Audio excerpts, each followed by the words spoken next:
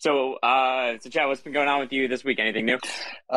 This week has been mostly around, but most of my time has been focused on three things. One is working on like integrations and stuff with various teams in the community, and then in like the DeFi community, like DEX aggregators, wallet integrations, that kind of thing. The other thing I've been working on is the DEX aggregator itself, the swap out DEX aggregation, which has been trickier than I thought it was going to be. But I finally got the smoke test or integration test passing today, which has been a struggle for the last few days. And then the third thing mostly is around talking to Multicoin and Delphi about the THORFi designs, and trying to get some more input after a few changes we made, just make sure that all makes sense. So we're waiting for kind of comment from them on that. Yeah. Awesome, exciting. I'm sure we'll get into teasing some of the THORFi design stuff maybe a little later on. Yeah, if THOReau from Multicoin, really good guy, really smart guy. He says that I was just chatting with him, I think it was yesterday. We jumped on like a Zoom or whatever, and he was saying that like the more he thinks about the lending design, the more he likes it. It kind of like, it's this funny thing of like when you first hear about it, you have this like knee jerk, like, oh my God, sounds like the worst idea ever because it sounds too good to be true. Like, oh my God, this can't work. This is going to be a complete, calamity. And then like once you start to read and understand the mechanics of it, you start to like, oh, okay, all right, yeah, that makes sense. And then like as he kind of been sitting on it for like, a week or so or 2 weeks, he kind of just like starts digging into it more. And the more you think about it, the more you like dive into the depths of like the mechanics and the economics of it, it gets more and more interesting. It's just this really kind of fascinating notion, Yeah, I definitely want to hear you talk a little bit more about the whole design today, because that'd probably be a good use of our time talking about THORFi and maybe some of the designs that you guys are considering for the future. Yeah, I just got to do a quick thing. My sister's on the call here. My sister Hillary, how you doing, sis? I don't think I've seen her on the call in the past, or maybe I just didn't notice. But she's obviously a Rune fan as well, a THORchatette, or what was the female term for THORchat we came up with? That was one was brunette. I don't know what the actual term should be or will be. It can still just be Chad. THORchat is junior neutral. Exactly. Yeah, we're we're very yeah. So anyways, yeah, well, I know I'm definitely excited to always just dig in as much as we can to the THORFi design, but maybe like we can just kind of hit like the sort of like updates on timelines and stuff that's going on, and maybe get through that stuff like relatively quickly, and then geek out on THORFi. And then I already see somebody requesting, just FYI, we will open it up to questions, probably in like 20-30 minutes or so, but just hang tight, and everyone will get a chance to come up and ask a question. Or just give a comment. That's fine too. You don't even have to ask a question. You can just voice your perspective. That's cool too. Oh yeah. Great point. Yeah. Or if you don't want to get up, you can also like tweet at us or something, and we'll try to read off those questions as well. Don't tweet at me though, because I probably won't notice. One of the other hosts there could probably. Yeah, true. I'll be too focused on trying to make sentences that make sense. Tweet at Chad THOReau. Yeah, if I start stumbling on my words, it's because I'm trying to read at the same time. So cool. So yeah, let's get into the first thing, which is obviously on everyone's mind, which is the progress on the Luna integration and when that is going live. I know that we're at this point basically kind of just waiting on the Terra SCV security team to kind of give the final sign off. But yeah, what's going on there? Yeah, not a whole lot in terms of like dev, because the dev side of it is completed. We're just still waiting for the audit from Terra. I think it's called Terra SVC or something like this. They are a Terra specific, security system or security, firm or whatever the correct term is there. And so they're just going to making sure that everything is on a level from their Terra perspective. And then we had our THORsec people, make sure everything's on a level from the THORChain perspective. And we're going to hopefully do that in further chains in the future, although it'll be less important as we've already implemented. Like, this will be our first Cosmos implementation of the chain client. So we'll just reuse the same code on, Gaia or Osmosis or whatever the next thing is going to be. So that we already kind of inherit the security and the audits that we've had before into this, integrating with other chains. So it's significantly less risky in that context.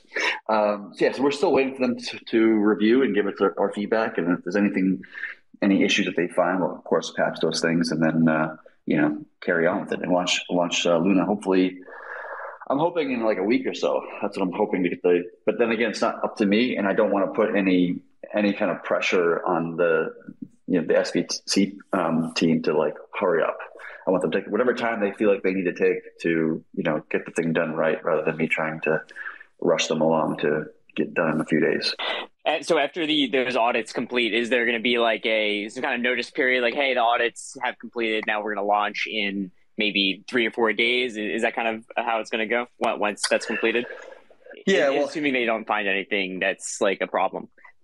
Yeah. If no problems are found, it just becomes just a flag that just gets enabled. So there'll be some sort of code release that will enable the Terra daemon. All the nodes already run their Terra daemons, then they're all caught up to the tip. Hopefully everybody's already done that. All the node operators out there. I think they have. I assume they have. And so once that happens and everything's fine, we can go ahead and just enable it, release an update, which would be like, 80.1 or 81.1 or whatever the number is going to be. I'm not really sure. And then that just enables it. And then once 2/3 majority of those nodes pull in that change, which should be within, 18 hours, I would suspect, then they would basically be live in terms of its ability. And then it takes the team's time to, create the pool and kind of give it some. I think we're going to put some of our own treasury funds into it to kind of get it started, get it rolling, and all that kind of stuff. And hopefully we'll have like a launch party too. We'll do like a Twitter Spaces launch party. I think it's a really cool idea. Yeah, that's what I just wanted to bring up to you. I wanted to make sure that there's some interest here for a Terra launch party, because I think we could get some. Some big people in the Terra space and get a lot of excitement going and educate a lot of people about what's going on here. Yeah, absolutely. That'd be a lot of fun, actually. Yeah, super down for that. And that sounds great that everything's moving along. Like, it's kind of out of your guys' hands at this point, but waiting on that security sign off, obviously crucial. Don't want to rush that. So, to everyone, hang tight. It's happening, but hard to put exact times on these things, and then to actually get it live and get that liquidity seeded and stuff like that. But all good news the way I hear it. So pumped to see that live, and launch party sounds like fun for sure. LFG. Yeah, LFG, Luna Rune. Luna Rune pool. Yeah, Runatics. Cool. So that probably covers it on the Luna side. Just kind of waiting on that audit again. Let's just move on to synths and the timeline there. I know that's getting really close. So what's up there?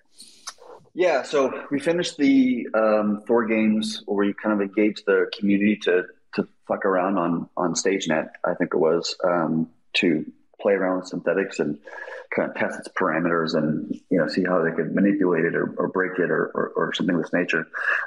In the end, I don't think we found any significant problems with the core protocol. There were some bugs found on some of the UIs, which is fine. They'll just patch those and carry on. Right now, Nine Realms team is doing kind of a one last ditch effort to kind of an all hands on deck, is banging on the thing and trying to find some, any other issues potentially. We did find one bug that was kind of small and not really significant, so it won't delay anything. We'll patch that later. It doesn't really matter that much. And then I think if assuming that Nine Realms finishes their thing, today or Saturday or whatever it is, and they find no significant bugs or serious issues, then I think we're probably going to enable synthetics, maybe Monday, for the community. Or rather, sorry, let me rephrase that. The nodes will enable it. They will choose to enable it through Node Vermeer, and to enable synthetics to burn and mint synthetics in the network. And then we'll hopefully put a limit on that to be about 5% of the pools, just to start small and kind of targeted, and not go too crazy off the bat. Yeah. Is that 5% of the total pool depth, or just the is that the asset pool depth? I believe it's the asset pool depth. So if 5% of the asset pool depth. I think that's how it's actually coded out. So we'll start with 5, and we'll probably bump it up to 10 at some point, and maybe even further. But we probably won't go too far on it, just because we want to make sure that we don't overexpose the LPs to potential risks. We want to keep them very, very small and controlled. Awesome. Cool. Yeah, that's coming up real soon.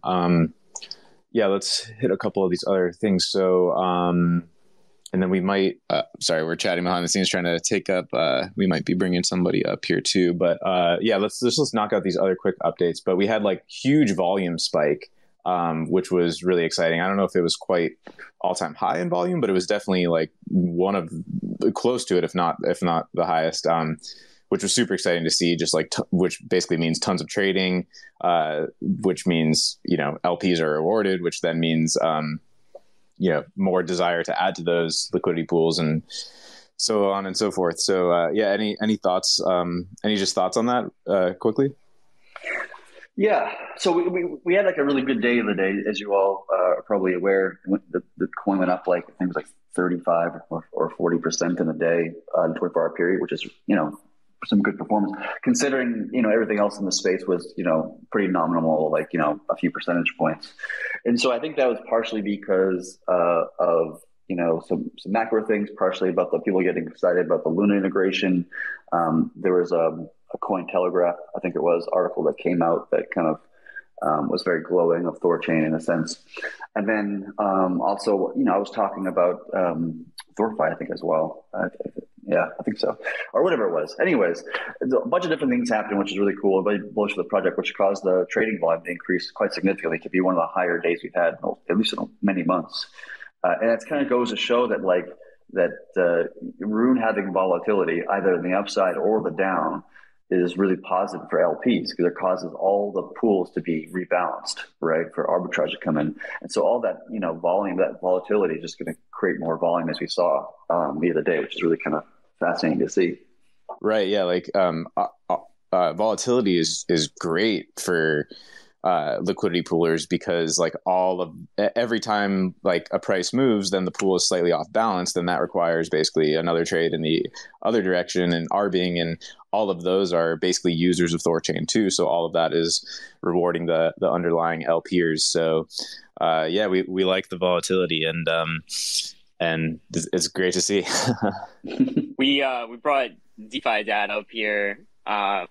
What's up, man? I think we saw some tweets from DeFi Dad about THORChain just last week about some of the liquidity pools. Yeah. Hey guys. Hey, good to talk to everyone again. And yeah, no, I hold Rune myself, and I've trying to think, like, when I first learned about THORChain, I definitely think it was the Delphi report they wrote, like whatever the original report was. And then obviously since then I've had the opportunity to interview Chad and just continue to like stay involved as an LP. Well, around the time that the mainnet launched, or whatever, we're in this beta, whatever it is, when we moved off of BSC. So I had been an LP there, and eventually, like, I got all my tokens out of that, and after like the exploit and so on. So long story short, I kind of lost track. I've just like continued to I think, like, I knew from a distance that like there's been a lot of work being done, but I have continued to use THORSwap. So a while ago, I had this dilemma. I had some Bitcoin, tokenized Bitcoin on BSC from a long time ago that I was pretty confused as to how I was going to get it off. And I was actually becoming a little bit frantic, like realizing I didn't know a solution. And I was also pretty scared that I wasn't sure if the version of the tokenized Bitcoin I was holding was going to be liquid enough.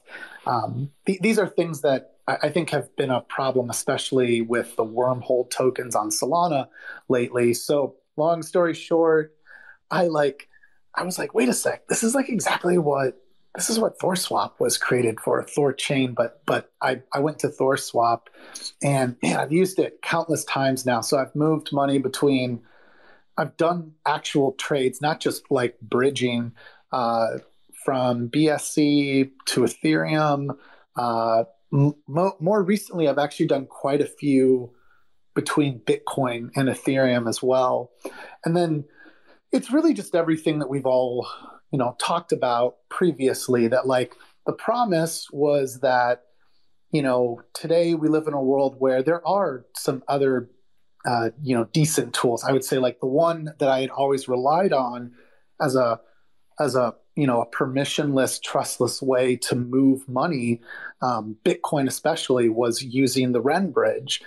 And so I was drawn to THORChain originally because of this idea that you could do trading, that it's not always going to be this like super methodical move of Bitcoin to Bitcoin, across chain, or Ether to Ether.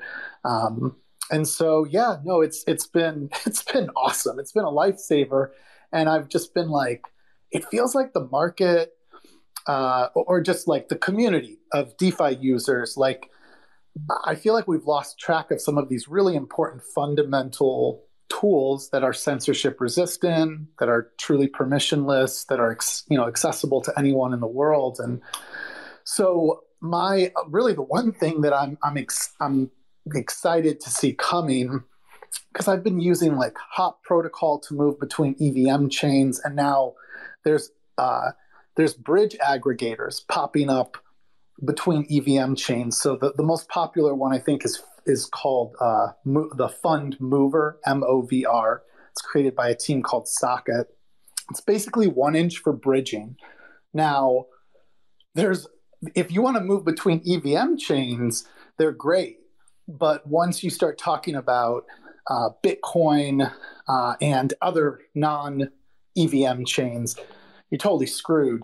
So the fact that you guys are adding Terra, that's one humongous, that's been one major challenge, is being able to move funds back and forth without trusting some, fairly centralized tools and risky tools. The wormhole itself obviously had a major exploit. So like this Terra move will be huge, I think, for creating more exposure to many people who haven't used THORChain before.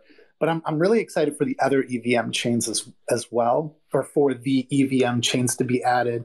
So like Avalanche, Phantom, if you go to DeFi Llama, whatever's the top TVL behind Ethereum, Terra, and BSC, there's tons of users there, and they're living through a really painful process right now of, they've bookmarked multiple pages for different bridges when they move different tokens.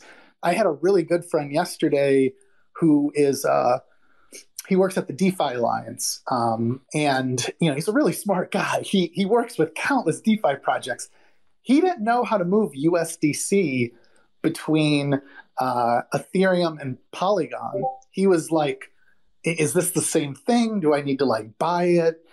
Like just all sorts of basic questions. And I'm like, this is why like what you guys have built is so important. You just need a sort of like, you need one sort of like bridge aggregator.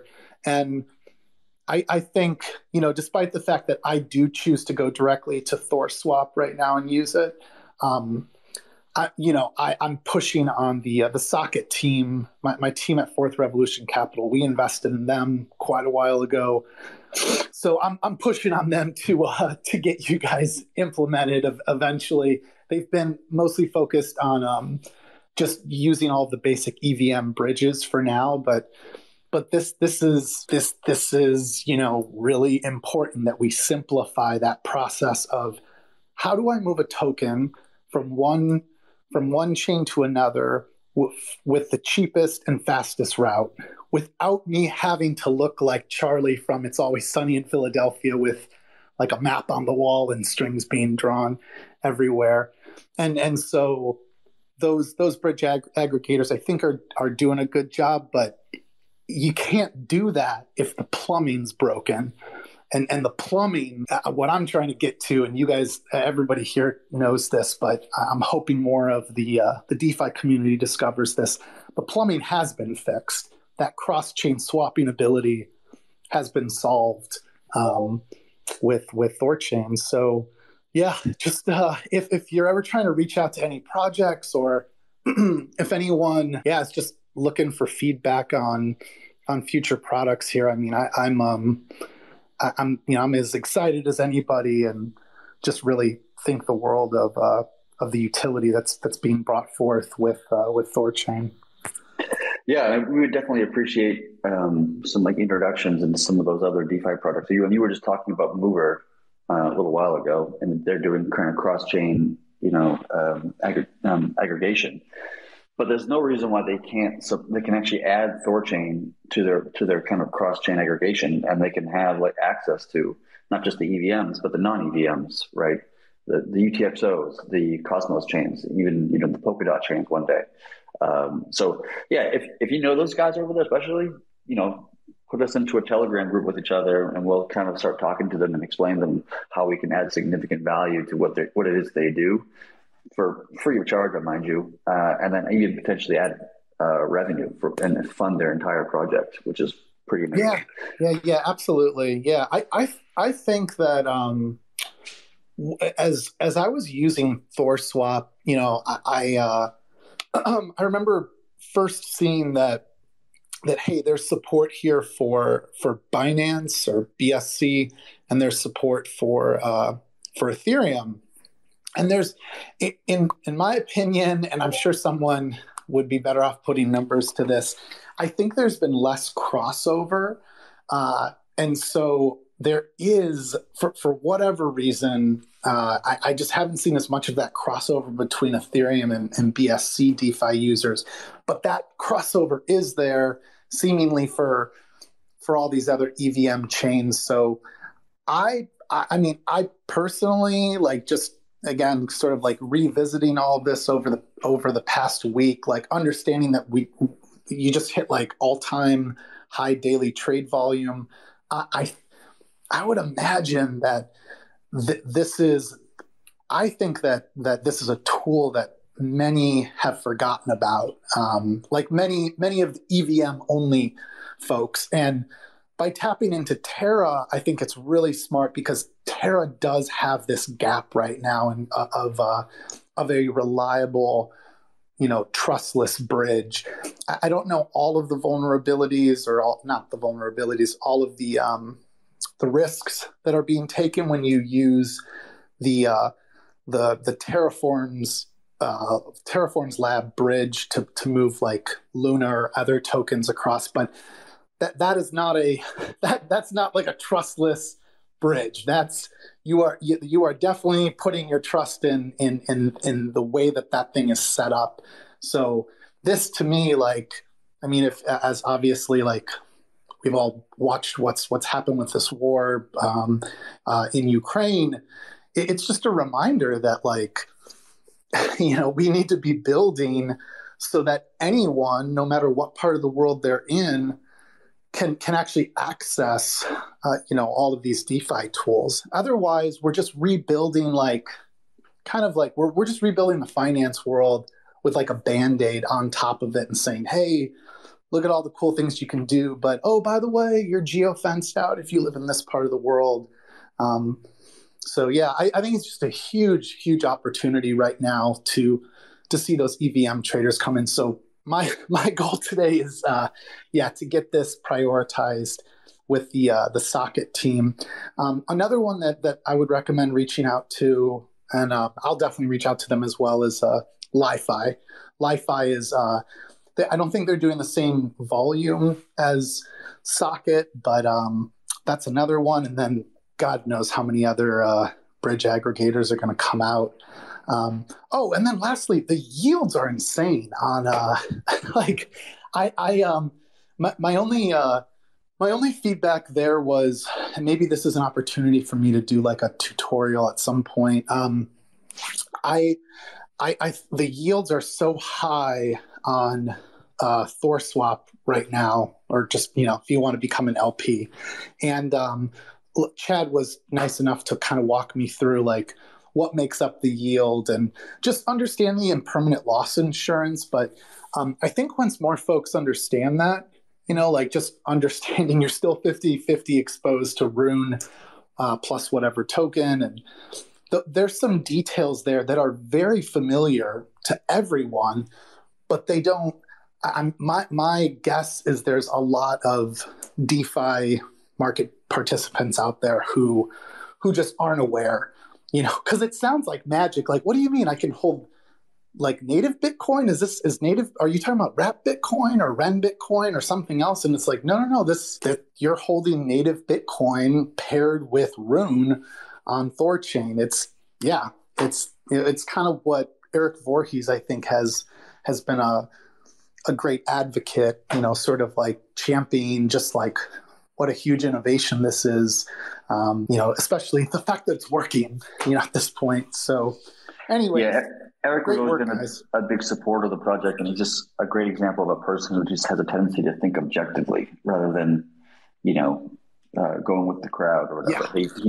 And that's partially why he discovered Bitcoin, very, very early on when, probably everyone in this group had not discovered Bitcoin yet. No. He's Eric's always been very open-minded. That's the key. And right now that's the key with where we're at. We all feel like we're living in a very different world in 2022 than years past. But I think the truth is, you should be, if you don't understand something, you should be trying it. And I'm speaking from a year ago. I had barely used anything outside of Ethereum. I maybe had touched one or two apps on Polygon, and now, God, I use everything. And it's a joy because there's some really interesting novel tools being built out there. And that is, I think, the opportunity now with adding these other EVM chains and also Terra and Solana. Terra and Solana there's a lot of interesting stuff being built. I think Terra is leading in TVL second to Ethereum because they look like they're trying to actually build, new value add ideas, not just copy paste what works. There's some like really, I think we still continue to see more new ideas get built up, more radical ideas being built on Ethereum. And then, I'm seeing them, copy pasted or Frankenstein onto like other chains.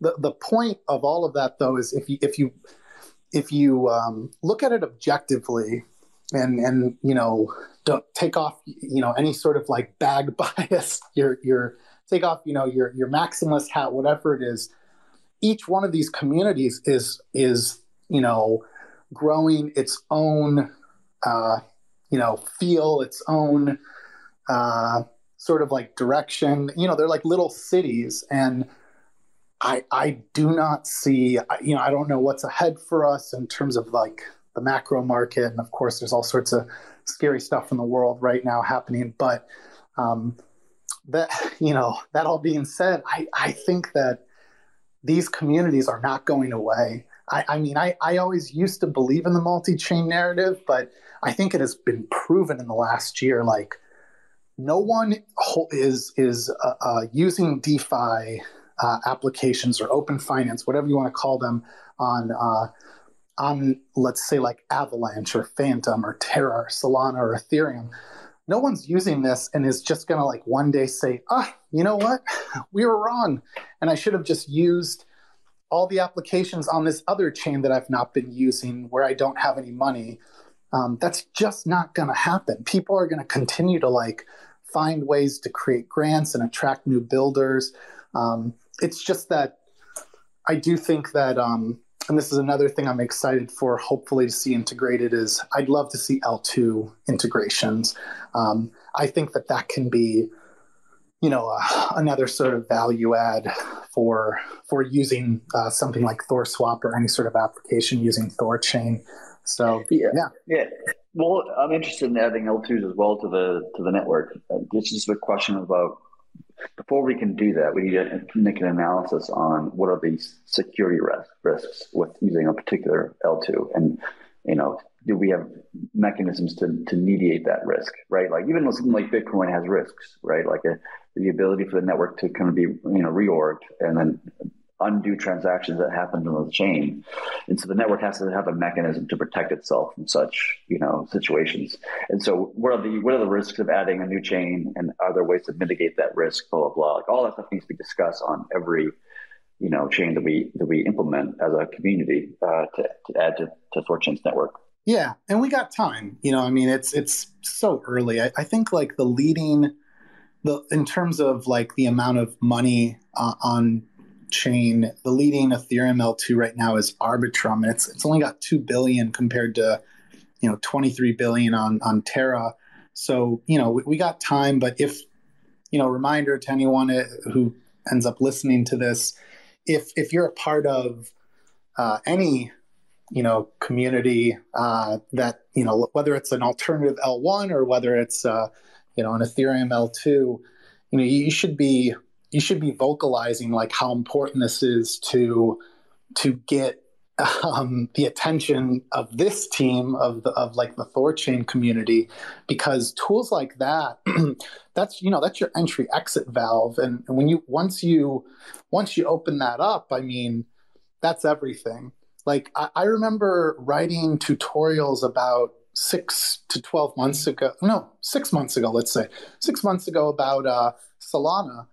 And I had some horrific experience of, I moved some money through the wormhole bridge, and then I bridged it, and it came out with this illiquid form of it was like wormhole Bitcoin, and I was like struggling to figure out what to do with it, and the only answer was to just literally send it back.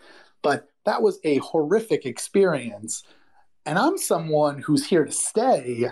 So there's no risk there. But for new users who are like just venturing beyond centralized exchanges and starting to like play with self-custody wallets, those are experiences that just make people, not want to participate. So, the ability to say, hey, if you want to participate in the anchor rate, earning about 20% on Anchor Protocol on Terra, it actually takes about like 15 to 20 steps to walk someone through that. And quite a bit of that is just getting your money over to Terra, versus if someone has USDC, which, USDC or UST on Ethereum is a really popular stable coin now, or DAI, whatever it is, in the future, to be able to say, hey, here's THORSwap, just go here and just choose the network you're going to, and you don't have UST, that's okay. Like you can trade it on the way. You don't even have to like bridge it over and then say, okay, so now that you bridged this, now you have to go to an AMM on Terra and you're going to have to swap that. Now you have the tokens you need. Like these are steps that all of us sort of take for granted, and the average user gets scared away from it. So, it's just to add to that. Not only is that true, is THORChain alleviating that problem that you're talking about, but we're also trying to do it with our DEX aggregation concept so that it can work across all of the DEX in more or less the complete ecosystem of all of crypto. And so you can do a single transaction to acquire any short tail or long tail asset you're choosing on whatever chain it is you want to choose it from. And that's a huge shift that changes the crypto community from being these separate little ecosystems to one ecosystem where you have access to any asset you want whenever you choose in a single transaction, a single step, without needing to go through 13 transactions as you were just kind of referring to on Anchor, right? That's a pretty important thing. And the other thing you said that I just want to kind of accent is that you were talking about how when you acquire a wrapped asset, like a wrapped Bitcoin on Solana, to use your example, because you have a new asset that is not Bitcoin, you do not inherit the liquidity of Bitcoin. And obviously, Bitcoin is like the most liquid asset in crypto by a good margin because it has the largest market cap and trade volume and all that kind of stuff. But when you take this new wrapped asset, you have a liquidity problem. Like, how do you create the liquidity for this new wrapped Bitcoin on this new ecosystem? And that's a really hard problem to solve. And to be honest, it's not one that actually needs to be solved. That's why, like, we've always designed THORChain to be like a first principles mentality of why are we trying to create the liquidity for this wrap asset, blah, blah, blah. Like, why don't we just touch or use the liquidity of the original asset, which is obviously Bitcoin. And we don't have to solve that problem. We actually have this massive, liquidity available to you, and you don't have to worry about, this other mechanisms that don't even need to exist to begin with. Which is kind of funny to think about. It's a very, just, I'll say, frightening experience to go through that. And like I said, that for those of us who are already here, it's not a threat, but,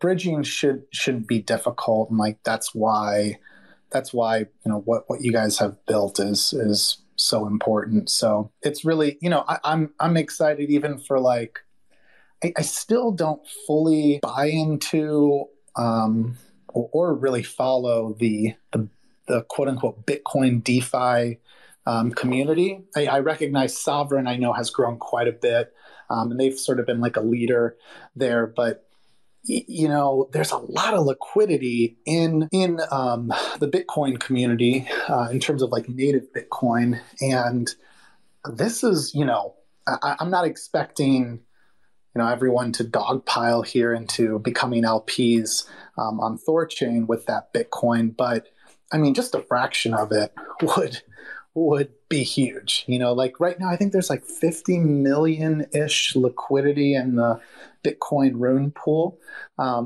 So like that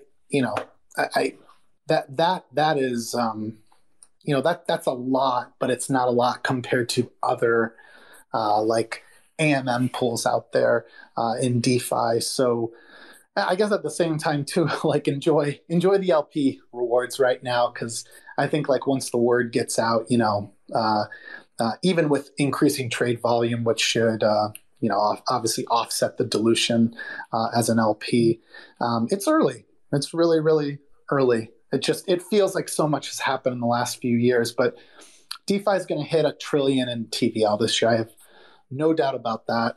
We'll be multi-trillion, hopefully in a year. And, that money has already proven that it's willing to move between chains. I can't believe how less often I was willing to move money 6 months ago versus now. I'm just like, oh yeah, of course. Oh, what's that? You found a farm that's earning 20% in stable coins? Like, bridging is the least of my worries. That's the part now that I'm able to map, because I know how to use THORSwap and other tools like Socket or Fund Mover by Socket. So anyways, though, I don't know if you guys had any questions or if there's anything else you wanted to touch on, but yeah, just kind of wanted to remind those of us who have always, believed in that vision. It's working. And I think it's really important to go remind folks that it's actually working. It's a really, part of the reason like I bought Rune was because I thought, God, if that has even if there's any probability of it working, I mean, that's a really valuable network. It feels good to actually see it working because like I said, I know as a user how badly I needed that, over the past few months, and how relieved I was to know that I could use it. And also, the fact that it is a good user experience. I mean, when I've moved money between chains, other than of course Bitcoin, which is just slower and takes like an hour at least for you to see your money show up. It's really it's a user experience that is on par, I think, with all the other sort of AMMs, except in this case it's cross chain. So that's definitely something to think to share with more people, and just start to remind them, like, stop bookmarking like 20 different bridges to use. Like, this should be one of two bridges, and eventually in the future I'm hoping this just gets absorbed into other cross-chain aggregator type bridges. Yeah, that's my hope too. I think eventually people will pick their favorite mechanism to move between assets or between chains, and in most of those cases it'll be THORChain underneath the hood, no matter what you pick. That's my intention, at least. That's what I hope to see would happen over the next year. I think we had a couple more kind of things to go over within the weekly, and then we can open it up for commenting, conversation, and questions, either to myself or to DeFi Dad here. Thanks for DeFi Dad to kind of jumping on the call and just giving his perspective. It's really valuable. You've been talking about DeFi for a long time now, and kind of educating the masses and experimenting yourself. So your viewpoint and perspective is valuable for sure. Thanks so much, Chad. Yeah, you guys have a great day. I'm gonna hop off. And if anyone is in the future looking to build applications, or like, I'm a big fan of the XDeFi guys. So like, that's one of the projects I always think of, like the work they've done with XDeFi as a wallet. But if you're building any tools in the future like that, please reach out to my team. We're at fourthrevolution.capital, and we've invested in about 40 teams in the past year. So I'm actively looking for great founders that we can partner with and really work in the weeds with to make valuable tools in Web3 and DeFi. So, but you guys have a great day. Thanks, Chad. Yeah, I actually see DeFi Spot in the audience there. Maybe that's a potential collaboration with you. Oh yeah, there you go. Awesome. Well, yeah, guys, take care. Yeah, thank you, Chad. Thanks, DeFi Dad. One thing that I wanted to kind of bring up, just based off what DeFi Dad was saying, is like the very real use case of THORChain, especially with THORChain being complete self-custody. So you're always holding your own keys to your coins while you're making a swap. So, I mean, let's say you're a Russian citizen, you've been watching your Michael Saylor videos, right? You've been stacking Bitcoin. All of a sudden you need US dollars to actually pay for things or to just live your life, right? And if centralized exchanges are blocking your access to trade your Bitcoin, then it doesn't matter, how long you've been stacking Bitcoin, because what are you going to spend it on? How are you going to exchange that for something that's valuable to you in that moment? And THORChain is here to provide a service where you can keep your self-custody, but also swap towards something that is valuable to you in the moment, which could be, selling your Bitcoin, God forbid, but on a decentralized platform. Yeah, but just to add to that, is even if you could pull it out into, a fiat currency in Russia's case, would you want to? Because now there's this threat of SWIFT being shut down around Russia, which caused this kind of massive bank run within the country. And then all of a sudden the ruble has been diving in value. And so if you could sell your Bitcoin into the fiat, would you really want to in that scenario? And probably not. You probably want to hold, sell your Bitcoin into, if you want to de-risk yourself, you can sell it into like USDC or UST or something of this nature, to de-risk yourself from volatility, especially if the ruble itself is more or less collapsing. I think it's down some massive percentage wise. It's pretty amazing to see it happen. And all while maintaining the self custody and never having the risk of seeing your funds seized or not being able to access it.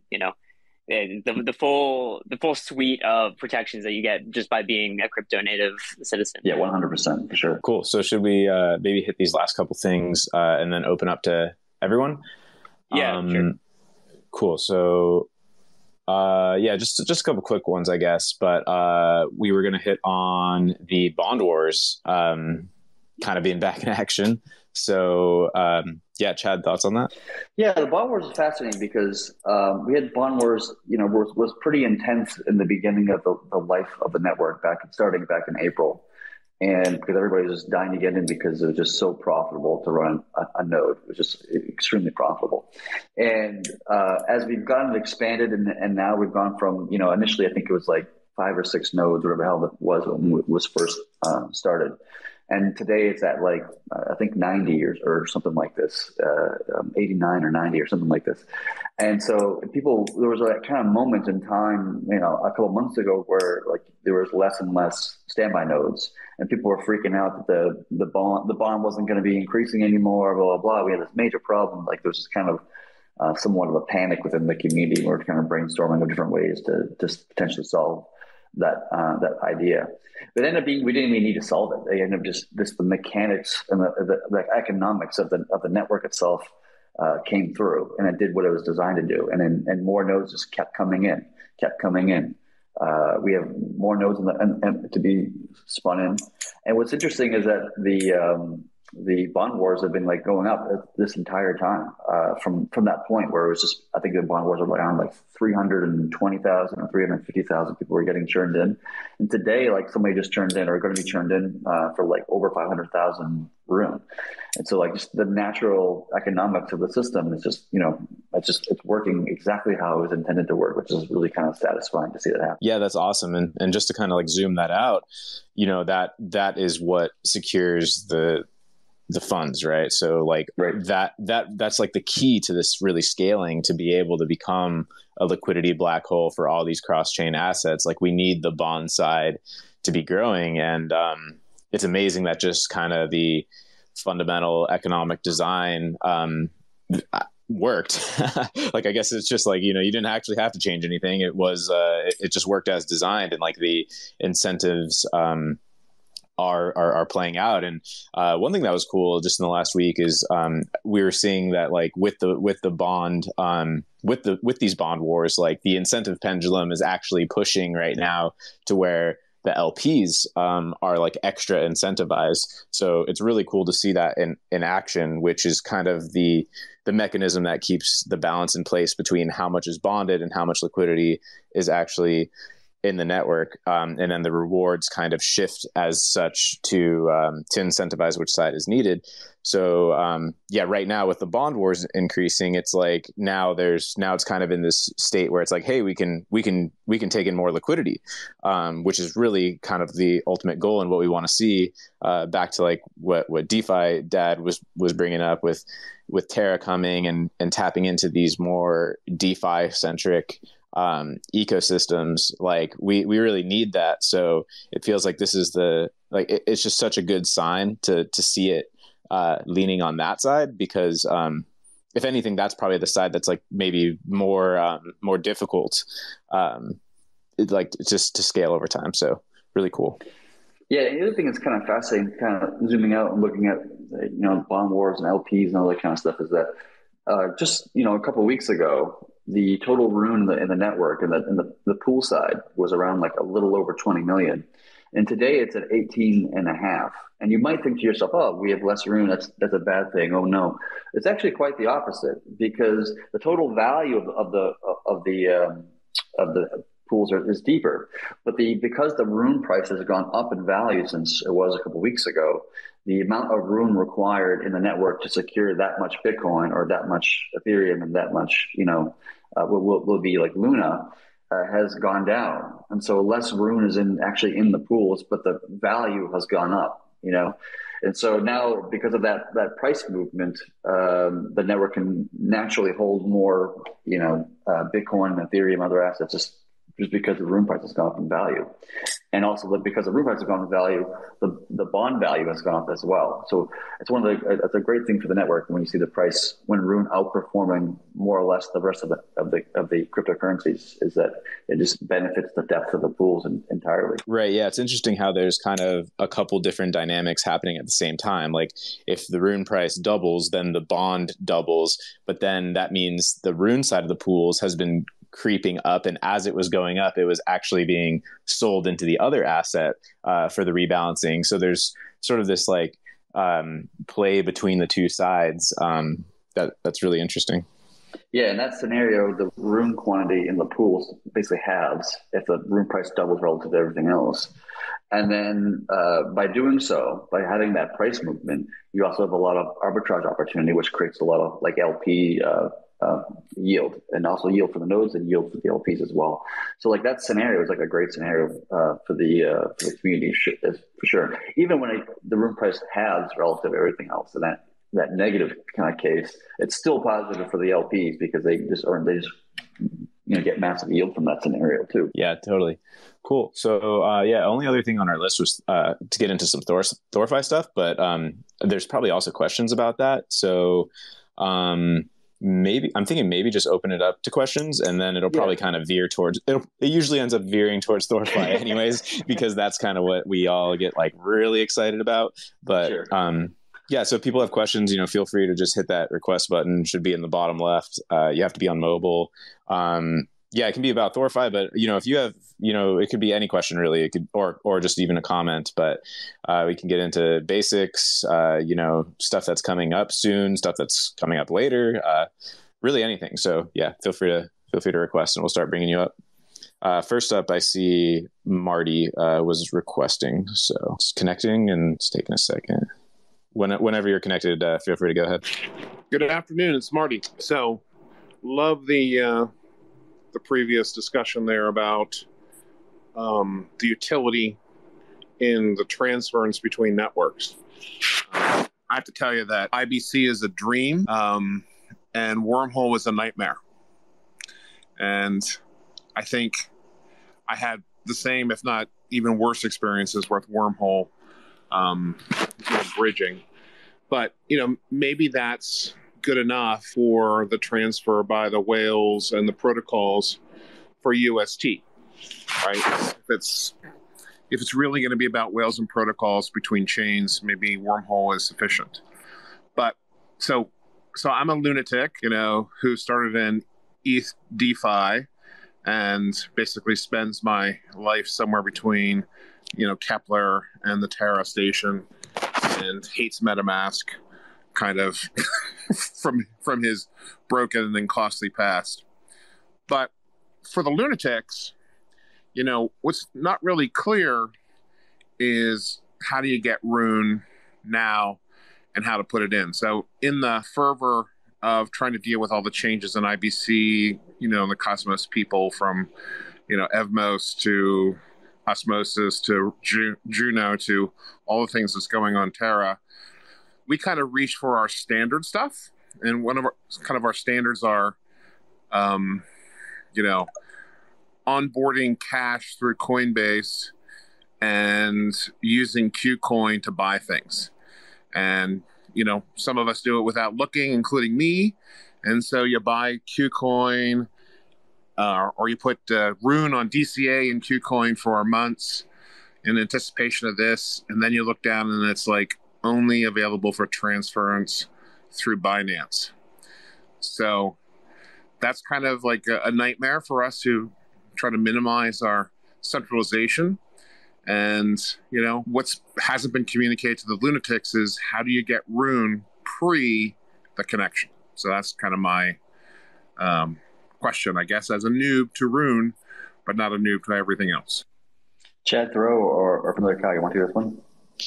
Yeah, sure. So, the really cool thing about THORChain, just at a fundamental level, is like it's not a separate island in the way that like Terra is, right? Where you have to like onboard to Terra.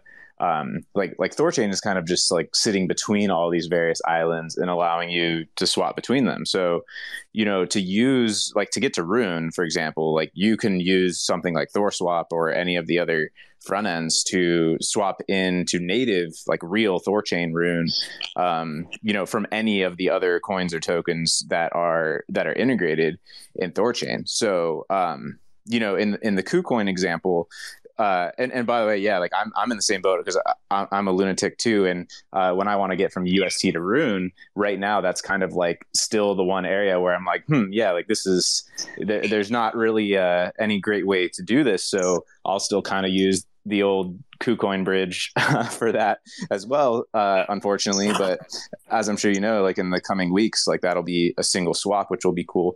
So for me, what I usually do is, if you're still using something like KuCoin and you are using a centralized exchange, then I would just buy anything that you can swap like on a THORChain DEX to Rune, and then you'll get to use it and you'll get to do a real cross-chain swap. And kind of in doing that, you'll kind of see the magic for the first time, which is really cool. I think I get that, so like, how we, basically brought in, fiat into osmosis is through Atom. We kind of understand that, but I guess what I'm saying is that in the lunatic space, there's a lot of really good postings to say step 1, step 2, step 3, right? And that doesn't exist for Rune. So you said, oh yeah, there'll be a Binance bridge. Well, there's no step 1, step 2, step 3, that, I can hand out to a bunch of different people. I can certainly fuddle around this, between midnight and 3 a.m. and figure it out. But that's not what people do. They're kind of looking for step 1, step 2, step 3. And yes, I should not have DCA'd, Rune, I guess. Over the last couple months, I should have just DCA'd BTC or something like that and converted over to Rune. But the fact that Rune isn't on its own chain and, wasn't obvious in the chaos of 2 months ago. So, again, we're used to buying a KuCoin, something that we can transfer over from, KuCoin on its own chain to the thing. And those steps don't exist. And if you go back, and if you were there, you remember how we, whatever, months ago, 3, 4, 5 months ago, had this lots of discussions about onboarding, right? And how to onboard and what's the cheapest path to bring in fiat or whatever else. And that discussion has not yet existed for Rune. Okay. And just letting you know. Yeah, no, that's fair. This is actually something I'm personally trying to work on with THORswap, doing like tutorials and guides and stuff like that. I actually just pinned one. So if anyone is in that situation where you have the Binance BEP2 Rune, there's a walkthrough of actually a couple different ways you can do it, because you can just do a 1-to-1 upgrade, which is pretty simple, or you can kind of like arb it, because right now the BEP2 Binance version is trading for more. But yeah, ideally, like the centralized exchanges would just have native, but like at the same time, THORChain is kind of like the antithesis to centralized exchanges, right? So if you have been dollar cost averaging into BEP2 Rune, like you're not in a bad spot. I mean, you're still having exposure to it, but to actually get that over to be useful in THORChain, like to be able to swap or to be able to liquidity pool, you're gonna have to convert it to native. So you could basically just trade it to Bitcoin, Litecoin, Doge, even Ethereum, though it would have the higher gas fees. Or what I usually do is BNB, just because it's really low fee and cheap, and then you could just swap that using like a THORswap to native Rune, or you can just do the 1-to-1 upgrade, which is a little bit simpler. But right now there's the ARB opportunity, unless you were trying to avoid, you didn't want like a taxable event or something like that, then you might just want to do the upgrade. But yeah, definitely agree generally. Ideally these things would be simpler, and I think we're as a community definitely want to get the education out there and simplify. So whenever you have thoughts like that, let everyone know. I think you did a genius move in using the Terra Station wallet, right? Because, quite frankly, nobody wants really in this period of time with incredible changes to go do another wallet. So we already have to navigate through Kepler, Terra Station and MetaMask, right? We don't want to really add a fourth wallet. So genius move in integrating with a Terra wallet, So congrats to that insight. So thank you very much. Well, one thing I'd like to say is that you don't need Rune to participate in the network. Like you can, all these swaps are available without ever touching Rune. And once Luna is integrated, that includes all Luna transactions to any other supported chain on the network. So if you're getting like cash in, you're going to need to onboard with a centralized exchange and then swap whatever you can buy on that exchange on the THORChain network. But you don't actually need Rune to participate, or even to LP. You can just put Luna in. No. I think we understand that, or at least put it this way, I understand that. I'm just trying to give you some insight into like a lunatic kind of attitude, which is like, we don't yet have a DCA sitting on top of Terra for anything, and neither does Osmosis.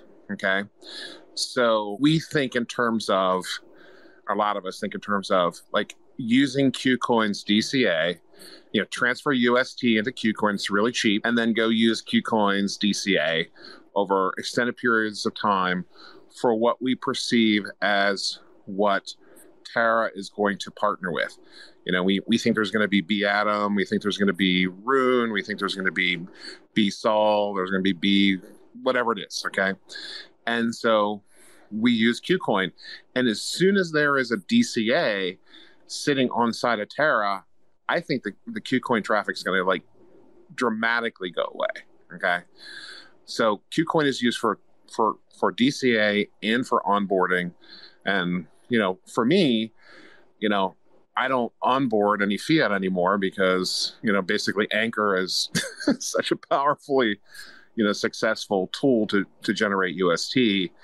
And that's the way a lot of people kind of feel about it.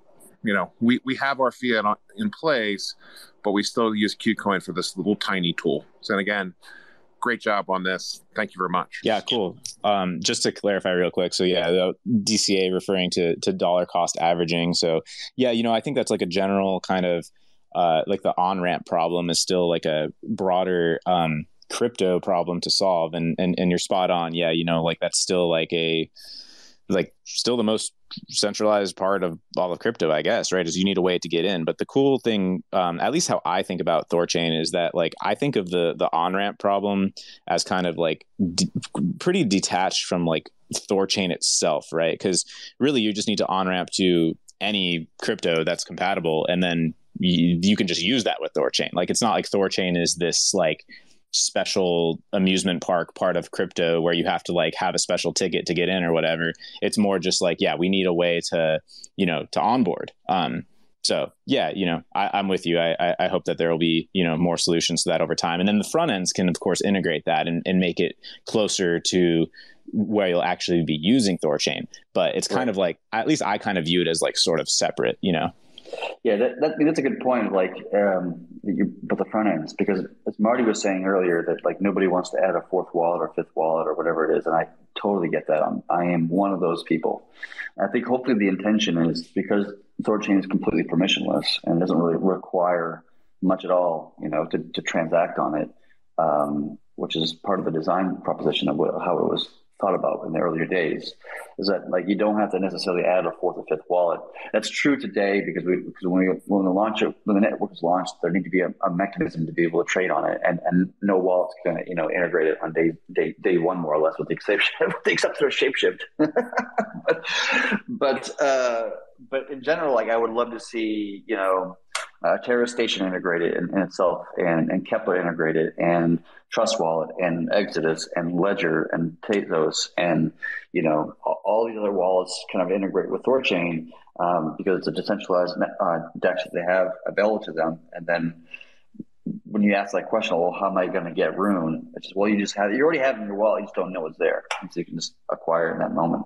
But we're not there yet. We're still early in the project, so early in many sense, and so it will get there over time. Hopefully by the end of the year, we'll have a few more wallet integrations, especially for the big ones that we're trying to talk to and land if we can. But I think you're right. I think it's a strong sentiment to express. Thanks. So let's move to Dan from Blockworks. Hello. Hey everyone, thanks for having me back up. Yeah, I just have a question about the Terra integration and sort of essentially what the initial bootstrapping of those pools look like. So I was combing through Do Kwon's tweets the other day, and I filtered for THORChain, and he certainly has some bullish opinions on THORChain and kind of the value that can bring to the crypto ecosystem. And earlier today, one of my buddies reached out to me and let me know that the LFG, the Luna Foundation Guard wallet, sent I think it was 5 million Luna to a different wallet, and that wallet is every 1 minute is burning 1,000 Luna into UST. And so I have no idea what the purpose of that wallet is going to be, but it did get me thinking. With the Do Kwon bullish THORChain tweets, and then just the fact of LFG doing everything to defend the UST peg. Has there been any informal or formal conversations that we know of that have occurred between, maybe someone in the THORChain community and some of these Terra whales that are willing to kind of put up some capital and get these the initial UST and Luna pools up and running? Well, so I'm only able to say certain things, which unfortunately isn't much. There is efforts being taken place to ensure that when the pools do launch, whenever that is, like in a week or whatever the timeline is going to be, that it does launch with sufficient amount of capital. Hopefully, a few million, I'm hoping. And each to start with, and then over the course of that, following week or 2 weeks, I would expect to see more volume, more liquidity can add to those pools, and from important people within the Terra community, important people within the THORChain community, and can combine together in a matter of speaking. But I can't actually comment on LFG or what they're doing there because I don't really particularly know offhand, and I can't kind of talk about any conversations that were happening between the THORChain and Terra like devs or teams, as some of that conversation is kept under wraps for good reason. But all good stuff, all trying to achieve the same goal of get Luna UST to be more liquid, to be more readily available to more assets and all that kind of stuff. Right, that totally makes sense, and I understand where you're coming from on that. It just when I saw a little bit of an unusual activity going on in the LFG wallet, it just kind of got me thinking. One of their core purposes is if not the core purpose, is to defend the UST peg, and the value of another external large pool being on THORChain would be very valuable to defending that peg. So just got me thinking. But totally understand where you're coming from on that. Totally agree. The more liquid the UST pool is on THORChain, the more bullish it is for UST itself, for many reasons. For me, one, you have a much more liquid way of getting in and out of the coin, which is always a positive thing, especially for stables. But also, it means that the trade volume would be higher on that token, right? It also would probably become like the number one stablecoin on THORChain in terms of depth of trade volume. Right now it's BUSD, and BUSD is getting like 50% yield or some crazy number like this, which is just such a ludicrously high yield, and largely because it's just the cheap and the fast stablecoin. I'm not sure those people actually really love BUSD particularly, but it's just kind of the most cheapest and the fastest stablecoin that exists within the network right now, and it's kind of by far beating USDT and USDC because it's not as expensive. And because the pool is deeper, the trade fees are smaller, so it's better for arbitrages bots to use that as kind of their kind of base asset, or their asset they start and end with effectively. And I'm hoping that when UST gets added, that it'll surpass BUSD and become the stronger stablecoin for it. Yep, I totally agree with that. I know personally, if I'm moving through want to move through the US dollar on THORChain, it's the BUSD pool to save on fees. And I do have some runes set aside, just kind of waiting for that UST pool to come online, because I'm definitely going to be throwing some rune in there to try to get some of that yield. I think last time I looked, BUSD was at like 60%, which I totally agree. That's a crazy high APY to be passing up on. So I'm super excited to see what this Luna integration brings for the UST pool. And appreciate your insights on this. No worries. Thanks.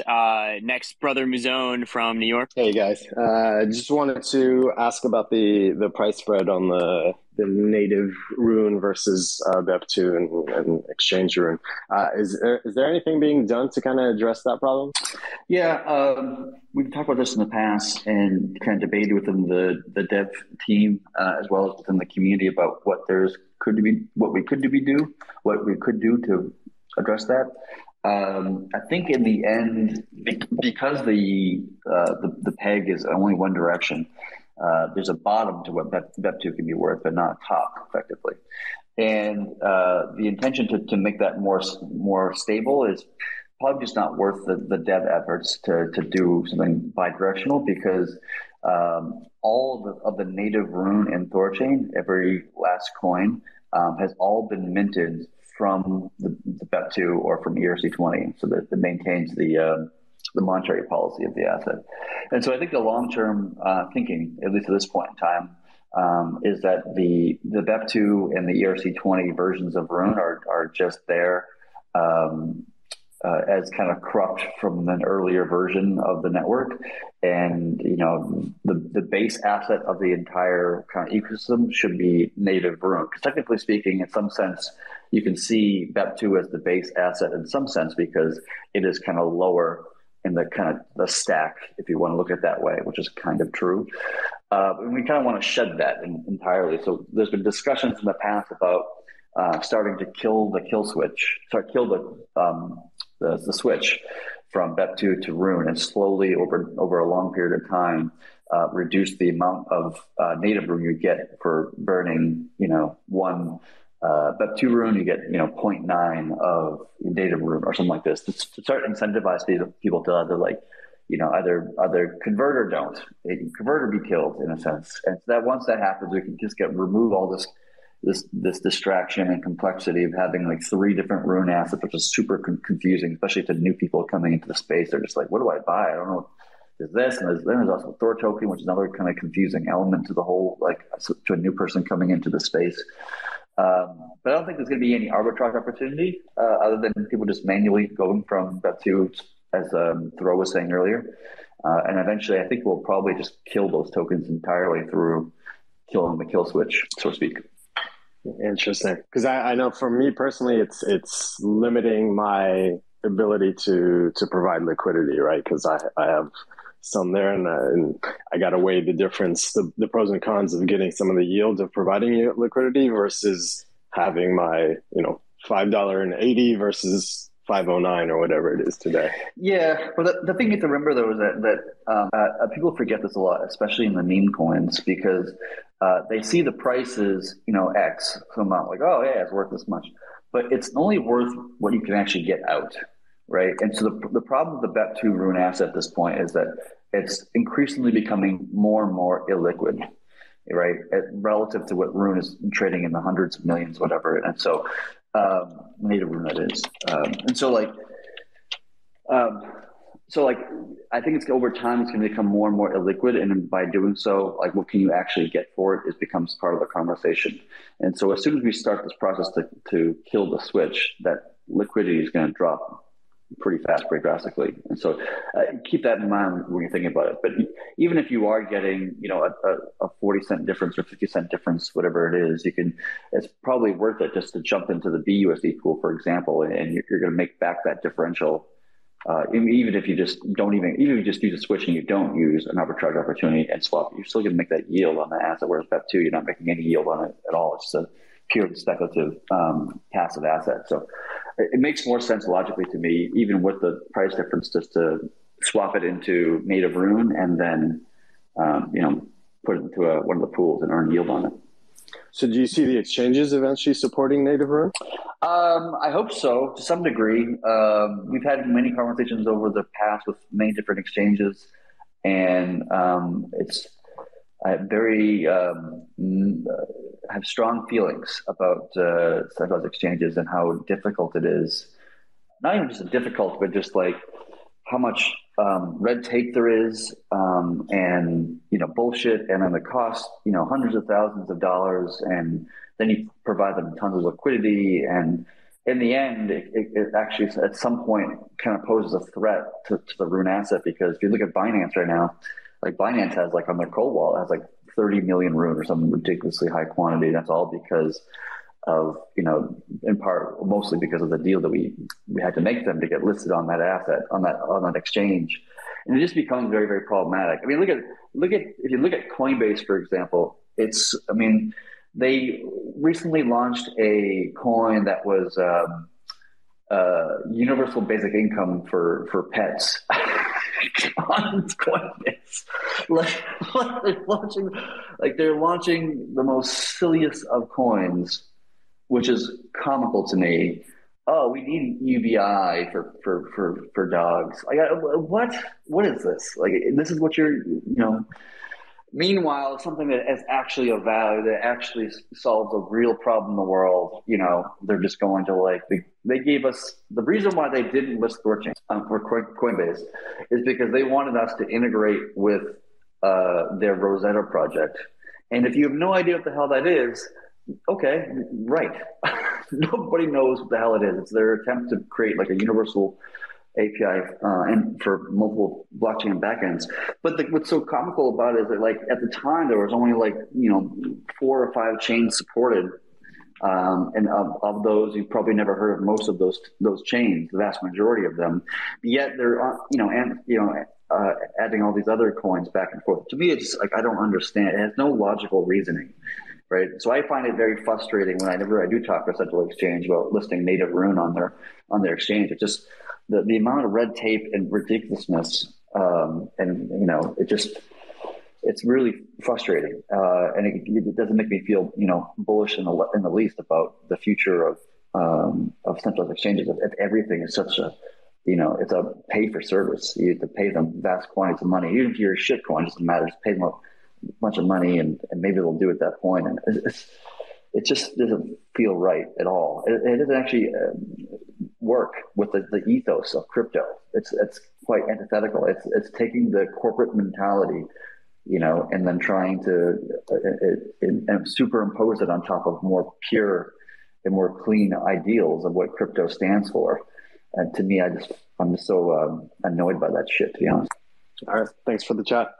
Yeah, I would just quickly add, in regards to the price difference, is that by holding BEP2 rune and kind of speculating on that, I kind of see it as just you're basically speculating that the ARB is going to get bigger than it is now, because otherwise you, like Chad said, you can only sell it for what you can sell that asset for, right? So right now you could sell, you could sell 500 rune for $6 or whatever, but then you would buy 550 rune for 5 whatever, right? So then you're basically locking in that gap right now, and you're just ending up with more rune, more native real rune at the lower price. And then if the gap goes back to 1-to-1 and you didn't take that ARB, then you actually kind of lost. So the only way you would really win in this scenario is if you're betting on the gap being larger in the future. At least that's the way that I see it. So for me, native is the way to go. And I just want to lock that in. I've only had native for a while anyways, but personally, if I had BEP2 right now, I would be all over taking that gap, and I would just be super pumped to have 10% more rune and then be set. Got it. Thanks, Muzone. Arno is up here. Welcome back. Hi, thank you. Thank you for having me. I just want to add something real quick, and I'm not sure if it addresses some of the questions that were asked, but I'm using Thor Wallet, and there is an option where you can upgrade your I guess the picture got cut off. I'm sorry about that. There's an option where you can effortlessly upgrade your BP rune to native rune within the wallet.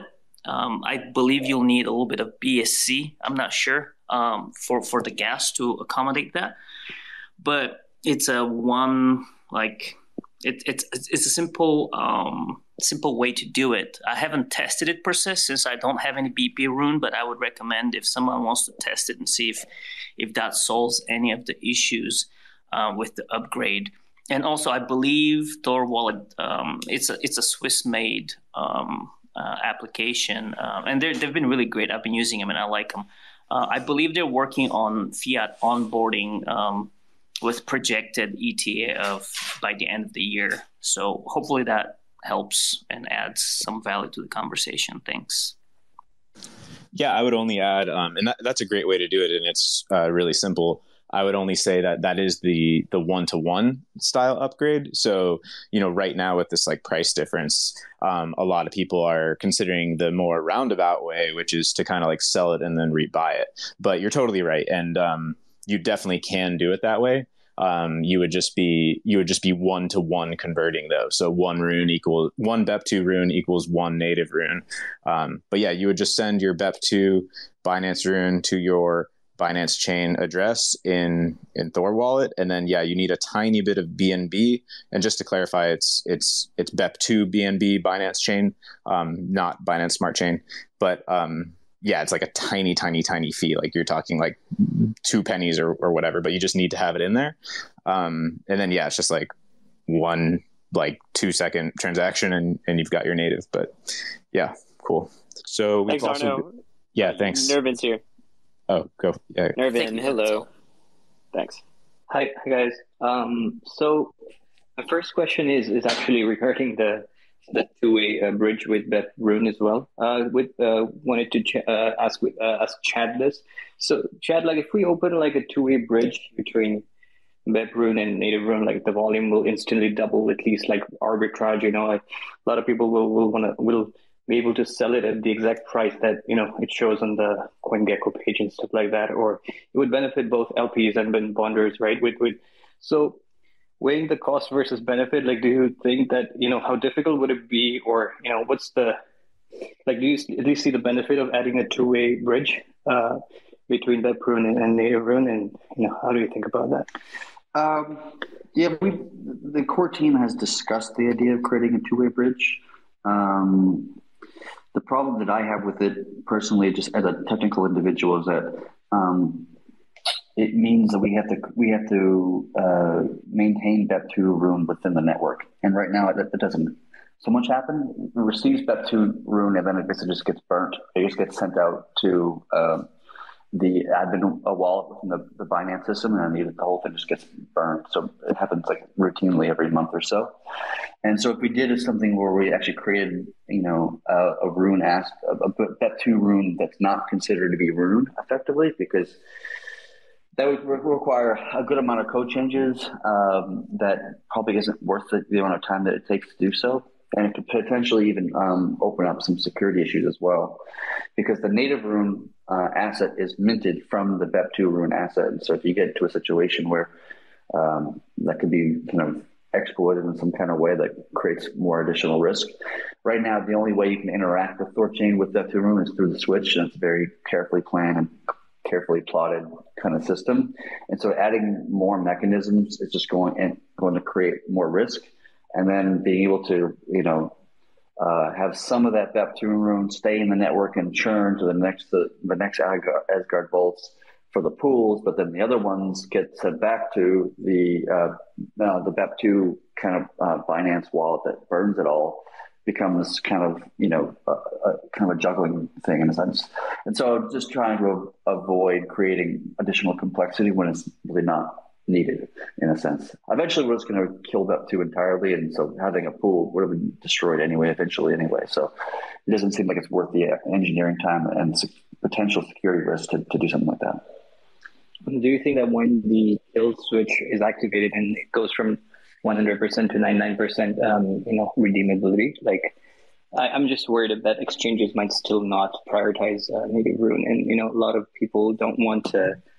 A lot of people are just buying rune for in Binance and just keeping it there, and there's still value to that, right? Like it adds a lot of buy volume and then arbitrage, and it still benefits the THORChain ecosystem because price increases, more LPs can join in and stuff like that. So I feel like it could still benefit the THORChain ecosystem a lot. But yeah, that's true. But I think part of the design of the network is that it tries to get as much as a percentage of the rune to be active in the network, either providing capital, being an LP, or providing security on the node side.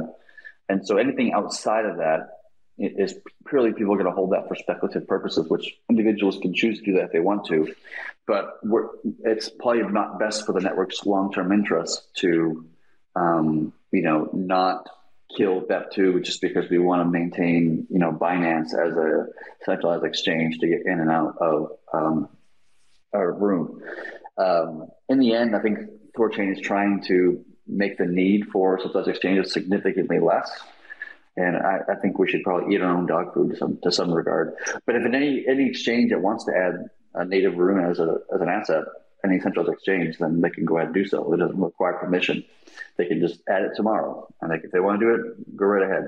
And if they don't, well, then that's up to them to decide what they want to do for themselves. Right, that makes sense. I have one last question. It was regarding ILP, right? So a lot of people, like for example, Bitcoin, Bitcoiners, I guess Bitcoin maximalists, they would just love to be able to, do asymmetric liquidity with just Bitcoin, right? I was wondering how difficult it would be for the protocol to support impermanent loss protection, but just for asymmetric. Like, how much more cost would there be? Would it be worth doing it just to, have LPs at ease, just provide Bitcoin liquidity after 100 days? You'll at least have that. So how difficult would it be from a protocol perspective to do that? It wouldn't be difficult from a protocol perspective if we wanted to implement something like that. It wouldn't be all that complicated. But I would probably not advise that in a sense, because what naturally happens in that scenario, if you're saying that, okay, if you put in 10 Bitcoin to the Bitcoin pool and then you come back later, 100 days later, and you're guaranteed to have 10 Bitcoin on the way out, that basically makes it so that the reserve is underwriting the price movements of Bitcoin itself, which is different from what ILP does now.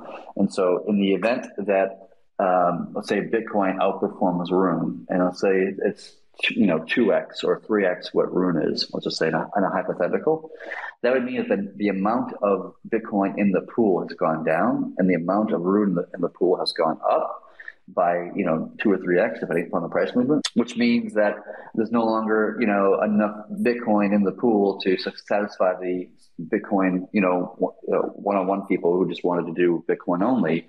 In which case, what that means is the network has to use the reserve to swap to Bitcoin and then give people what they want, and then allow arbitrage to put the Bitcoin back into the system to replenish the kind of the pool in a sense. And so that's probably not what we want to do. That puts too much risk on the reserve. It's kind of impressive by itself, the fact that this network does ILP, because almost no other network in the industry does it, with the exception of Bancor, that I'm aware of at least. And so to do it for a single asset exposure would be impractical from an economics perspective. But that being said, if you want to earn Bitcoin your Bitcoin, that is something that is planned as part of Thor savings. So you can deposit 10 BTC. After swap fees and such, you might get 9.8 or some number, whatever the hell it's going to be, and then you can earn yield on that BTC, and you'd be guaranteed to get that 9 BTC back plus the yield that the system generates for you. So that's coming. What you're desiring, what you're kind of poking at, but we can't do it in the way that you're thinking. Cool. Good to know. Thank you, Chad. Yep. Sweet. We also have Titans Energy. Welcome. Thank you, guys. I think this will be just a very basic question. Since, let's say, I don't use Binance Smart Chain. So normally when I jump to KuCoin, I use XLM. So is there a possibility that I can just move XLM to Rune and swap it for Rune? This may be a very basic question or a dumb question, but that's the question I wanted to ask. Thank you, guys. Familiar Cow or Chad, you want to take this one? Yeah, what chain is XLM on? Oh, no, it's its own chain, Stellar, if you heard about it. Basically, you can. It doesn't have a pegged smart chain or anything. You can move it from anywhere to anywhere as long as you have the supporting capability of XLM. Like for example, I can buy XLM in Exodus for I can exchange for what I have, or I can go to Coinbase or any centralized exchange, buy XLM. Since in the US you cannot KYC to KuCoin, I just move XLM to KuCoin and change it to whatever trading pair I want to buy the asset, whether it's Tether, whether it's BTC, or whatever the asset I want is pegged to. I can always convert XLM over there, and I have, like, in order for me to move Ethereum coins from wallet to wallet, I always kind of struggled how to look at this. Can I just buy it directly from somewhere and shoot it to the storage area rather than trying to move it? I always use XLM because it's been very helpful in the way of how you manage your wallets and assets. I don't know if that's a good explanation, but you can look into that. Maybe that might help you for people if like, I didn't know the Rosetta and all that thing was a thing. So that was a good thought for the day, or something I can look into.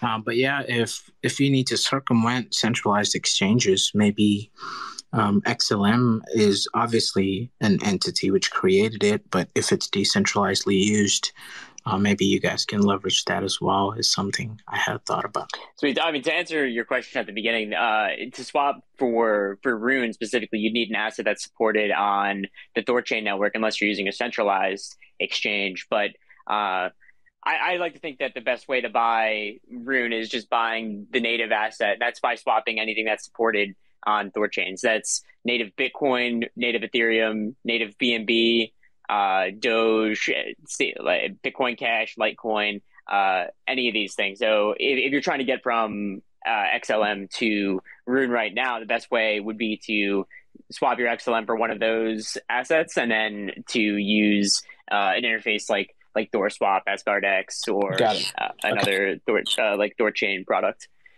Okay, got it. Thank you, guys. Sweet. Is there anyone else that has questions for this week? And we do these every single week, so there's no rush to get your burning question out right now, unless you want to come up. There's one more question. We'll let them up. Stacking Monero. Hey guys, Welcome. Thanks. Couple quick questions, I guess. One, I heard you guys mention there was 30 million or so BEP Rune on Binance. I was curious what that number started at and how much has been purchased on Binance and moved over to native. That, to be honest, I don't really quite know. Okay. I don't recall. Yeah. Okay, no worries. Second question was, after this whole Luna integration, are we looking at integrating other IBC chains, or what is the next step after Luna? After Luna, I think the next chain that has gotten the most kind of talk, I guess, is the Gaia chain or Atom. I think that would be the next one. There's also kind of push to do some more EVM chains, like, Phantom or Avalanche or something of this nature. We tried to investigate doing Solana, but unfortunately Solana's nodes are so monstrously large, the system requirements are so astronomically large, that it would be very, very, very difficult for node operators to support that. That's because most node operators are running on some sort of cloud infrastructure. I think there's like 6 different providers right now that are being spread across, but none of them provide systems that are big enough to support a Solana node. You have to run that in bare metal, like in your house or something like this, and that might be very exceedingly difficult for maybe some of the node operators. So we'll have to see how kind of the industry kind of changes, and maybe like downstream Solana will come out with a kind of a light node that we could utilize that doesn't require so much intense stuff. But we have to kind of wait and see in that regard. But I think next is probably Gaia, and then after that, maybe one of the EVM chains out there, Binance Smart Chain, Phantom, Avalanche. I'm not really sure which one. Okay, what is the overhead of adding additional IBC chains once Terra integration is done? Is it pretty low? It's relatively low. It still takes a considerable amount of time. The coding of the interchain integration is relatively low, but the building of the infrastructure, building the smoke tests, and then validating, testing, all that stuff, that still costs the same, even if it's a chain that we've already implemented previously. The savings is around the dev effort about actually building the chain client itself. And of course, you still have to build the chain client, but you just copy and paste the previous one and then make a few tweaks here and there. Nothing too severe in terms of that kind of stuff. Cool. Yep. Okay. Well, that was my two questions. Thanks. And even to push on Monero here, because that's something your name is, Haven's working on the Haven chain client, which is, I think it's fundamentally, I think it's probably going to work, which is good news. Still more bugs to work out and more things to change within THOReau to support such a complex, difficult chain. Monero, though, is more difficult than Haven, even though Haven's a fork of Monero, because Monero has a limitation of memo size of 16 bytes versus the smallest one that the THORChain supports right now is Bitcoin, which is 80 bytes. So 16 bytes is very, very, very, very, very small, and practically small. And so in order to support Monero, we'd have to create a whole new mechanism to be able to put transactional intent in a 16-byte memo, which, is not necessarily the easiest thing in the world to do. We have a plan on how that can be accomplished, so it's a solvable issue, but it's just going to require more energy, more work to get it done. So we'll see Haven support at some point, but Monero coming later, probably. Yeah, Haven will probably come first, and which will be interesting because that'll be the first privacy chain. And then hopefully Monero will come downstream further, along with other privacy chains like Zcash and hopefully Secret Network and this kind of stuff. I'm hoping that in general the network will add one new chain a month, more or less, kind of at that pace, give or take. And so hopefully by the end of the year we'll be close to supporting 20-ish networks or so in total. Well, I think speaking of Secret Network, I think that's, since it's IBC, I thought if we wanted to have privacy on THORChain, that might be the easiest entry, lowest cost to entry, I guess, because it's strictly IBC related, and it's, I don't know. Yeah, might be something good to look at. Also because the secret token is not a privacy token, and so therefore it's easier to integrate with THORChain, because trying to get through the network needs to establish what actually happened on the external chain. And with something like ring signatures on Monero or Haven, it's designed to have that not happen, right? Like a specific exploit did it. But THORChain can't operate without having clarity of who's transacting where and why and how. Not why, but where, funds are being moved from point A to point B. It needs to understand this in order for it to function. And so something that has privacy by default, like Monero or Haven, that is inherently problematic from THORChain's perspective, which is why we have to go through these extra things. It's like, okay, there's view keys to see the inbound traffic, and then we have to publish the private keys of a transaction, not so much the wallet, the transaction needs its own private key, and that needs to be published so that the rest of the nodes can understand it and confirm that a transaction took place, blah, blah, blah. It's really like a pain in the ass to get it to work. But Secret Network and Zcash are not, Secret Coin and then the Zcash coin depending upon the wallet is not privacy enabled, right? Right. A Z wallet versus a T wallet or whatever the hell it's called. And so that changes things. That makes it easier for THORChain to interface with, for sure. Yeah, absolutely. That sounds great. Yep.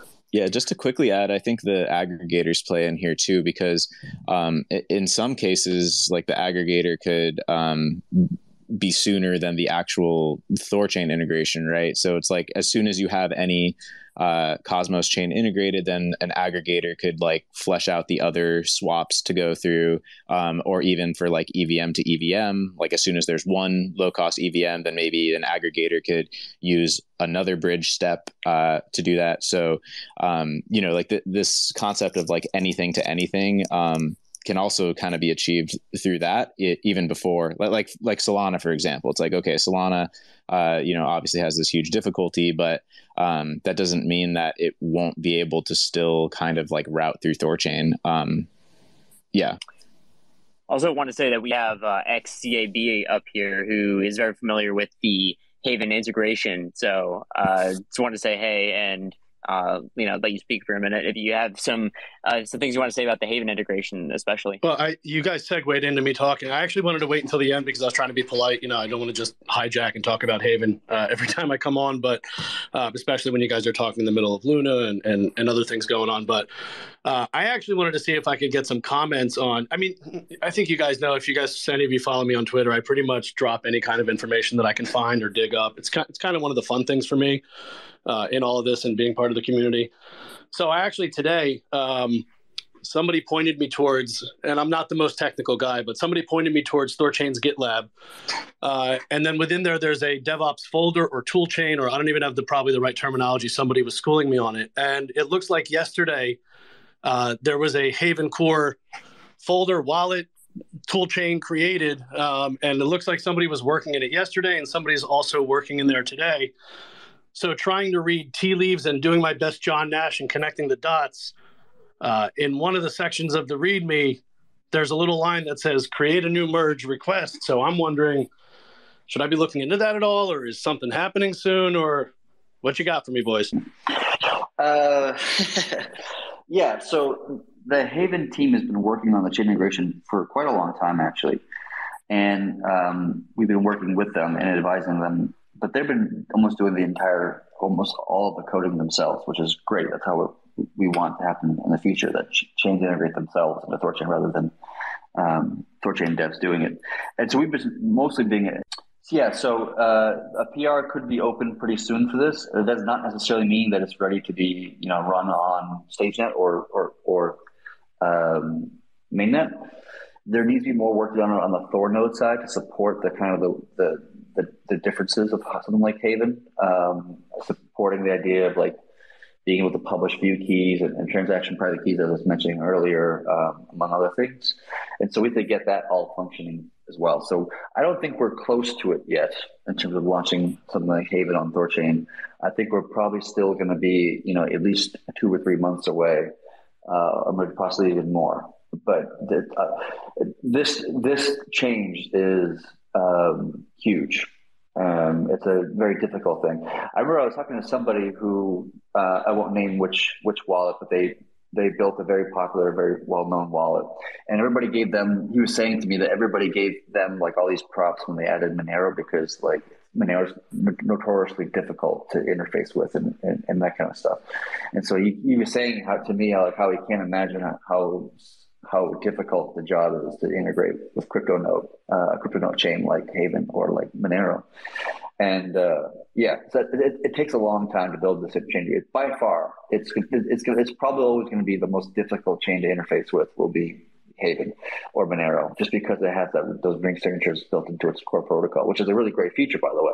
But it just makes it very difficult for us to interface with. Sure. I actually, and I don't think anybody in the community is under the impression that this isn't going to take a while. We just always, we're salivating at any little piece of information that we can get, and trying to push that out, and it's good. It's hype. It feels nice to get some information, and people like it. Can you say anything to as why was this created yesterday on the GitLab, or does that mean that somebody from your side is going to start playing with stuff, or like I maybe it's because I don't understand GitHub or GitLab that well. Yeah. To be honest, I didn't even know something got merged yesterday on that regard. To be honest, I've been in close communication with the person that's been working on the Haven and chain integration, and then kind of advising him and helping him work through bugs and issues that he's kind of running into or whatnot. So I wouldn't read too much into it, other than development is ongoing. That's probably what I would come away with thinking. Excellent. Thank you very much, guys. Thanks, Chad. I don't know how much time you have if you want to keep going with questions, because there are there's people who have been up before, and there's some other people, so maybe we can prioritize the people who haven't been up today yet. As long as there's questions to be answered, I'll stay on as long as we can to answer them. All right, let's do it. All right, we have. Can you hear me? Dot. Yes. Oh yeah. Hi. How are you guys doing? Good. How you doing? I'm good. Basically, I came late, so I didn't hear everything, but I just wanted to know, I'm a heavy investor in Rune, basically, and it's my main, like, basically, I'm a basketball player, and all the money I earn, like, I put it in Rune. Like, I have a really big bag, and all I want to know is, like, where it's going to be, when it's going to be mainnet. Yeah, mainnet, we're probably a month or two away, I think, maybe more. I mean, the problem with the label mainnet is like what defines of it, and I think there's still discussions about what that includes or doesn't include. But I think we're probably, I'll say 2 months is probably my best guesstimation. 2 months, 2 months. Okay, because Rune is, to me, is like a long-term investment. So I plan on like holding it like a year or two or like 3 or more. I don't even know, like as long as I can. I just want to make sure that it's really going to increase over time, you know? Well, I hope so. That's part of the intent here is to make a successful network. And by doing so, the Rune price should follow in theory. But I always have to say, like, as long as we keep on delivering, we keep on, shipping new code, bug fixes, new features, things that actually contribute significant value to the greater space, then the Rune price may fluctuate day to day, but over the long term, it should move in a certain direction. Okay, thank you so much. Not to give you anybody financial advice, or I'm not a financial advisor. Oh yeah, no worries about that. Yeah, thank you so much. Just to backdrop that, THORChain is a very serious infrastructure project for crypto. His vision is not over in 2, 3, or 4 years. This is something that adds significant value to very, very high value assets like Bitcoin. It just creates a whole new way to interface with Bitcoin itself, and it's a very important long-term infrastructure project that's going to be around for a very, very long time. So thanks for sticking around. Yeah, because I started investing in it in February 2021. It's basically when I started to get into crypto, because I was in Forex before, and like THORChain was the project with the most. It made the most sense to me because it's like a black hole to me. Like every crypto you like, basically, it goes into, I don't know how to explain it in English because I'm French, but everything goes into like THORChain. Like you have to, if you like other cryptos, you have to like THORChain to me. So yeah, that's what I think. Yes, sir. Thanks for coming on board. Thank you so much. Hey, okay, go ahead. No, I was going to say, Matt H., go ahead. Go for it. Appreciate you. Hey, I got 3 questions. Is that all right? Yeah, man. Fire away. I'm here to answer. All right. So my first question is, can I put in liquidity pool with TGT at the moment, just TGT? Because I tried to do it earlier. I can't. And if I can't, how can I? You should be able to. I don't. I got 4 questions, by the way. But this 4th question, I'm just going to integrate it with this question. What's the importance of pooling an asset along with whatchamacallit, the other asset that you can pool it with? It was Rune, yeah. Yeah. It's just about basically whatever assets you put into the network in a pool is the assets that you're going to get back later plus yield. So if you just want to, you're just a TGT fan and you don't really care much about the Rune asset, then you can just put TGT in and then get your yield back in TGT. That being said, though, when you're putting in your TGT or your Rune or both of them or any combination, effectively what you're really doing is that you're buying a percentage of the pool. And the pool is always comprised of Rune plus asset. So you're taking on the financial exposure of the price movements of both assets in the pool at all times. Doesn't matter what you provide in. If you want to have just TGT exposure and not Rune exposure, that's what we're building Thor savings for into the future, and so that you'll be able to do that and not take on any Rune exposure. Yeah, right now, the image of the TGT, when I click on pooling, I click on TGT first, and I click pool, and then when I click pool, what it shows is the Rune is the only one highlighted, while the TGT is kind of dimmed in the background. Yeah, I talked to the support team over at THOReau and asked them this question. I don't have a good answer for you personally. Awesome.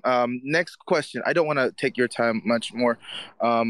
Next question is, I was told that liquidity pooling does not whatchamacallit, and right now I'm standing on 900 Doge.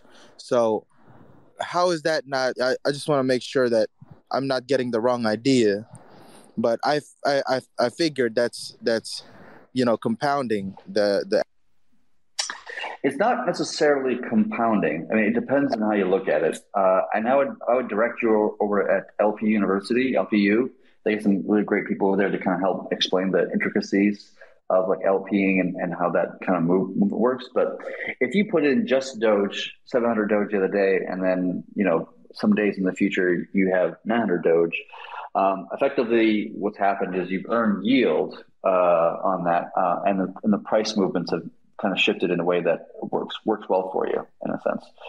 The compounding, kind of, sort of, and the reason why that's kind of sort of is because you're always earning yield on your LP position, including when your LP position increases. And so it's only not compounding when you put up $500 and you earn yield on $500 and you make $30 later, but you're still earning yield on the $500. In THORChain's case, because you're earning yield on the $500 and then the $530 later, and then the $560 some pointed for that. Technically, you can kind of consider it to be compounding, although I'm not an accountant by any stretch of imagination. But it's a kind of an interesting question to raise. Also, Matt, one thing just to point out is that you've been in the liquidity pools for a couple of days, and you haven't seen that's about like a 30% increase, like 500 Doge to 700 Doge, and a lot of that's completely due to Rune increasing in price. So your position in the liquidity pools is always balanced between the two assets. So if Doge stays flat or goes down while Rune goes up, you're effectively selling Rune for Doge to balance out the 50-50 split of your position. So if you look, you have less Rune than before, but you've gained more Doge. So it's good to find a pool of two assets that you're very comfortable with and want to hold together, and don't mind trading one for the other in circumstances where they have big moves against each other, like a 30% move of Rune over Doge in the past couple of days. All right, I appreciate. Go ahead, sir. Sorry. Sorry. Thanks. You can go. MDZEJ. MJ, yeah. Hi there. I would like to just ask one quick question, I believe. Is there any plan for integration with Layer 2 Ethereum? Plans for doing it at this time, but I would think, or I would hope that would happen at some point into the future. Which L2s, I don't really know. I don't have a clear sense of which ones would be valuable, whether it be Polygon or Optimism or Arbitrum or any of these things. At some point that will be evaluated by the dev team as well as the community to understand what is the one that makes the most sense. But yeah, THORChain can interface with L2s, L1s, side chains, pretty much anything. Thanks a lot. Yeah, and I would just add, it's looking like there would be a low gas EVM L1 before that. So like Avalanche, FTM, those are looking like potentially some of the next chains to be integrated. So, who knows on timeline exactly, but that's coming, which is kind of similar. Thanks. All right, cool. Thanks, man. We also have, let's get Den and then Marty up here real quick. Yeah, hey everyone, thanks for having me back up. I know we talked a lot about THORFi on these spaces, but one thing, so obviously the synths are coming, and then we'll be able to incorporate the multi-chain collateral lending as well as the Thor Saver.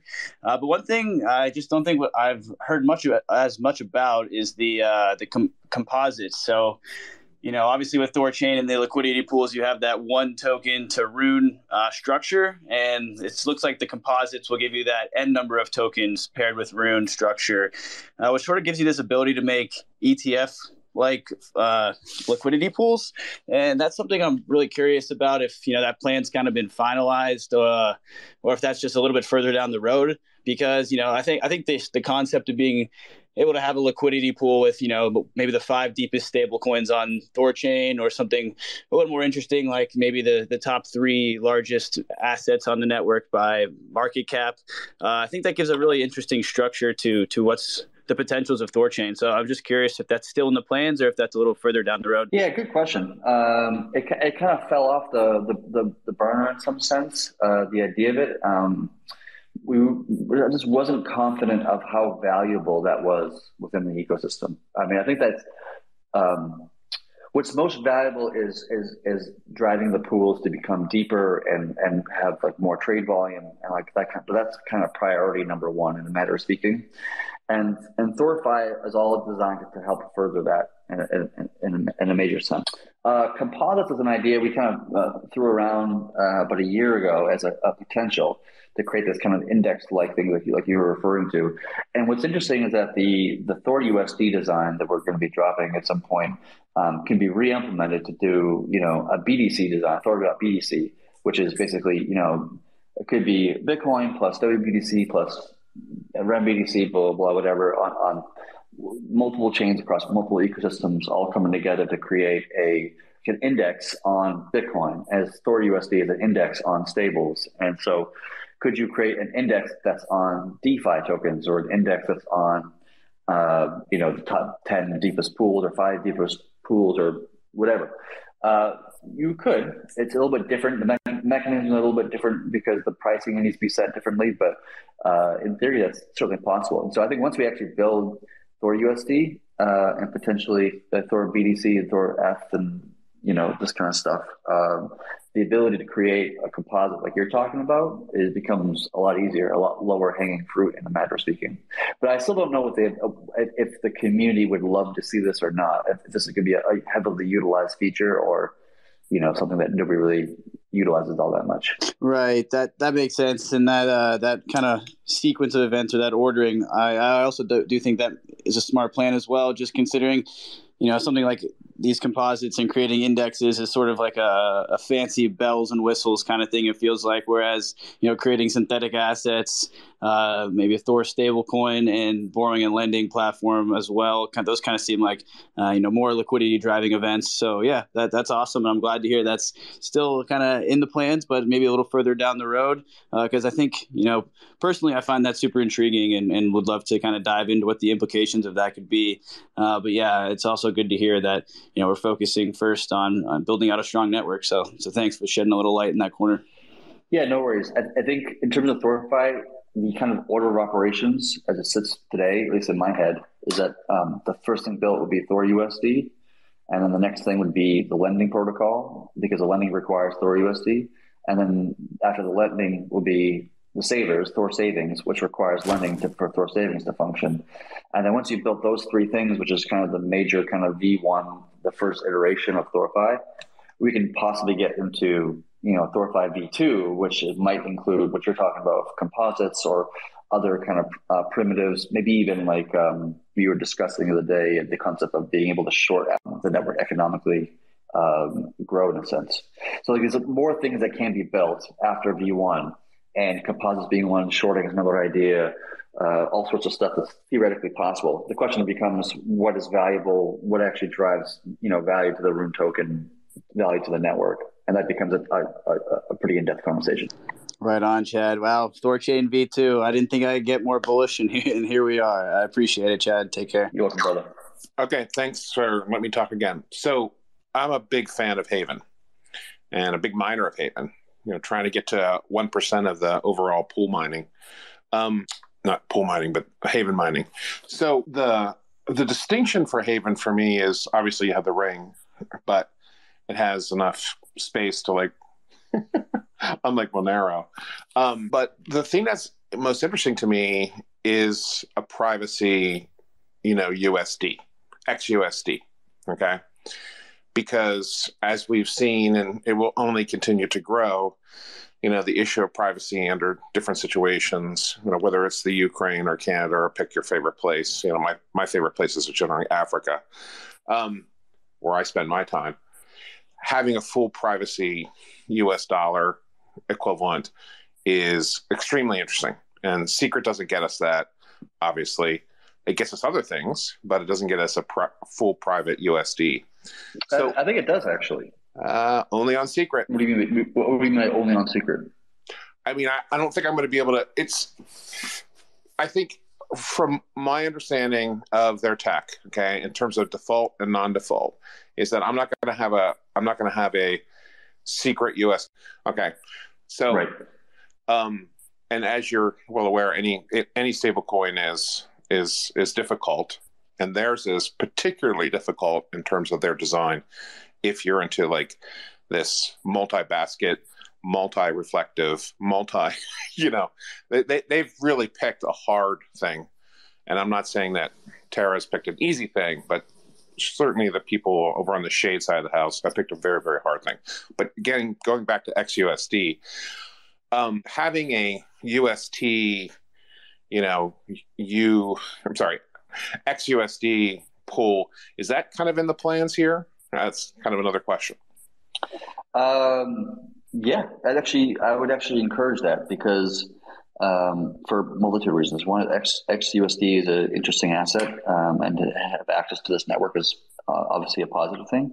And within the THORUSD design, having more stablecoins on the network, it just makes THORUSD stronger as a stablecoin itself. It makes it actually more secure the more stable coins we add to the network. So let's bring on XUSD, let's bring on UST, let's bring on, blah, blah, blah, whatever else out there, just to further cement the security and the safetiness of THORUSD.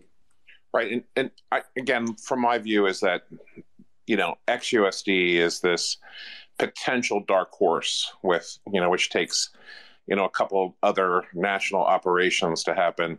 And all of a sudden people are interested in full privacy kind of USD for something that actually works. And it'd be great to have a place to go, which would be you kind of pumping from, the Terra $36 billion worth of UST that they want to mint this year. But again, I'm super happy to hear that you guys are working on this and following it as intently as I can. Thank you. Yeah, I think having XUSD would be interesting because with THORChain, so UST itself is trying to be a payment asset, a way to do payments, and maybe that will happen at some point in the future. I hope it does. In XUSD, you could hold your assets or your stables in XUSD theoretically, and then when you want to pay to buy, a hot dog someplace or whatever, you can just swap your XUSD to UST and pay the hot dog stand, whatever it is you owe, $1 for a hot dog, whatever the hell it is. And so that, by doing so, you basically maintain your privacy, so that guy running the hot dog stand never sees your actual wallet or how much money you have or any of these things. And that's a very kind of important aspect for a lot of people who want privacy in their lives. Just to chime in real quick on this, and I'm kind of a noob when it comes to the privacy stuff and learning, but as far as I would understand, correct me if I'm wrong, but like as soon as something like a Haven was integrated, you could go from say UST to Haven to like another Haven wallet and then back through THORChain to a fresh UST wallet. Right. Or Terra wallet. So, there's like really interesting privacy implications, like for really all the chains connected with THORChain as soon as there's any sort of privacy coin. So I just want to throw that in. That's true. But it's not quite that simple, because if you take 100 BTC and you swap it into, Haven or 100 BTC is a lot, but it was one BTC, whatever you want, or government agency that has 3 characters in its name, could probably decipher that pretty easily. Right. And I actually give more credence to, the NSA or the FBI or whatever the hell it is, that like privacy coins probably are not as private as people think that they are. I think the governments are probably very smart at this. They're very good at this kind of thing. And so they could probably decode what's happening on most of these privacy chains, if not all of them, at least to a high degree, not to necessarily 100% degree, but at least to a high degree. That's probably true. Just because they're very, they're some of the smartest people in the world working on this kind of stuff. I don't throw it past them. So if you are going to do something like that, we want to do it kind of smartly and wait some time period and take a partial amount of that BTC, not to the full amount, and you randomly number generate how many BTC you're going to pull out. And from the one you're going to do, okay, I'm going to do randomly generate 0.3457286, BTC or something like that, just to kind of further give yourself some kind of protection, privacy protection. But that's going to be always like the struggle with privacy, is that like you're trying to maintain your privacy, but you'll never know whether or not you actually are maintaining your privacy, whether or not governments are actually able to decipher your transactions from other people's and actually know what you're transacting. And that's going to be a difficult thing for the community for sure. For sure. Great point. Yeah, I had thought of that. And I guess it does kind of solve like the hot dog example though, right? Because like, say you sent one BTC over and then you just sent like, a few $100 to a fresh THOReau wallet or something like that. Like most likely the hot dog stand guy isn't going to be too concerned with that or whatever. But that's good to add for sure. That clarifies it. I think the hot dog solution is going to be available on THOReau within, 30 to 60 days. It's just going to be done through mixers, which has been the classic Bitcoin pre 3-letter name, organization, thinking that would work. But it's enough to work against the hot dog guy, right? Do a mixer, don't really know where the origination of the wallet was for, another wallet, and, we're fine dealing with the hot dog guy. Yeah, that'd be interesting, because it'd be interesting to see what happens with that, because is it possible that Do Kwon's going to get served another letter from the SEC about revealing information or asking them to log KYC, blah blah, whatever. That could happen one day. I don't know. They've already been served for Mirror Protocol, but maybe one day they'll be served for that as well. It's possible. But again, I think the mixer thing's going to come from a third party. I mean, it's not going to come from. That's fair. Yeah. Yes, so I think the mixer guy, I can't remember. I think he's from Malaysia. So good luck. You're right. Well, now that I know he's from Malaysia, now it's limited the search space for this guy. The guy who sells hot dogs for $1 in Malaysia. All right. Do your own fucking research. Welcome to the stage. How's it going?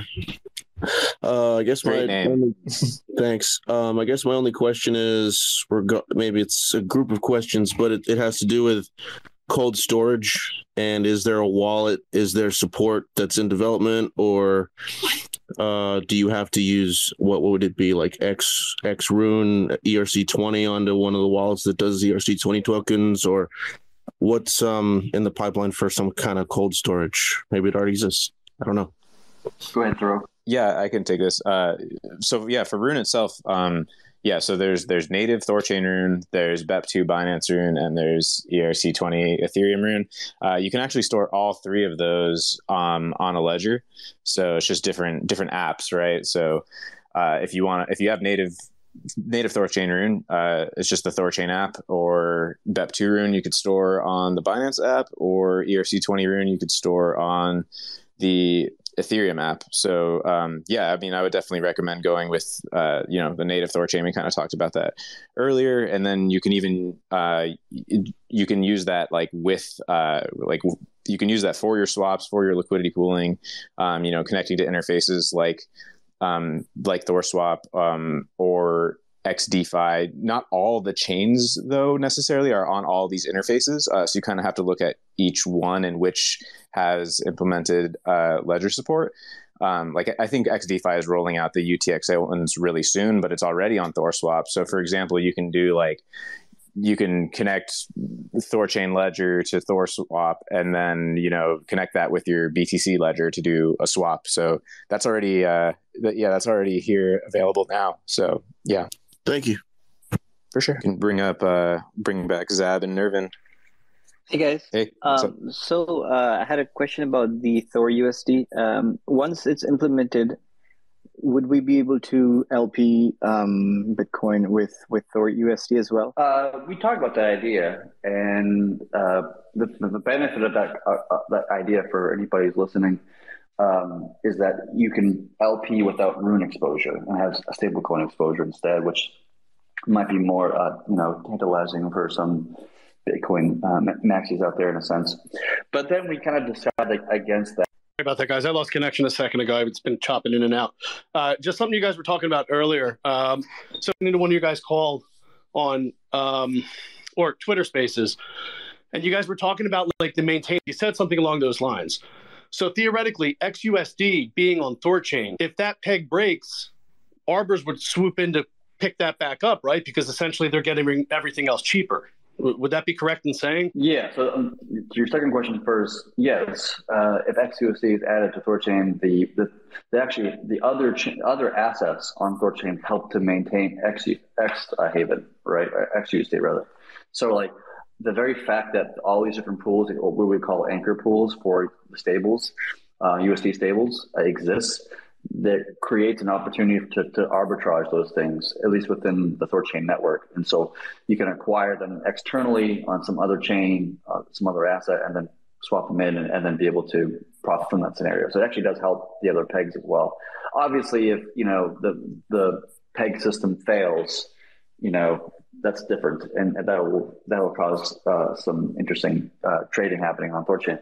But the THORUSD asset would still maintain its peg, no problem. If one or two of the stables lose their peg in some sort of black swan event. And then to your first question, I can even do you one better. Is you actually don't even need a hot wallet on Terra, technically speaking, because you can just store your stables in XUSD, for example, and then when you want to pay the hot dog guy, he just gives you his Terra address for the UST, and you just send directly to him. And so you don't even need to actually hold UST or even hold a Terra wallet at any given moment or time at all. And you can just, in one transaction, send him XUSD, and then he receives USD on the other side. Sick. Thank you.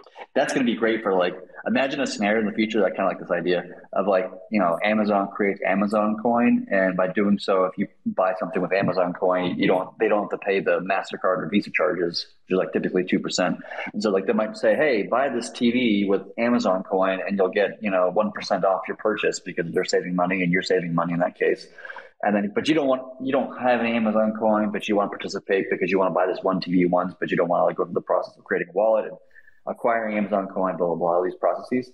And so instead you can say, oh, I have Bitcoin, I'll just pay with Bitcoin. But Amazon's receiving Amazon coin in the end. So, but you didn't go through the extra headache of trying to figure out where to get a wallet and then all that kind of craziness, which you probably don't want to do. It's much more efficient to say, hey, I have XUSD, I want to buy this TV on Amazon with Amazon coin. There you go. Done. Complete. Cool. Last two people that are up here, we have Nervin and then Moonkin. Cool. So hi guys, good to be back. Yeah, just I was thinking. So I kind of know about the bonding of Rune is 3 times to the every pool is 1-to-1 asset to Rune, right? So for every $1 of Bitcoin, that keeps the 50-50. Then you just need to find that number. What is the non-Rune liquidity, which you could figure out on a lot of various dashboards, even on THORSwap, they have it, or kind of blanking out on the other dashboards, THORChain Live.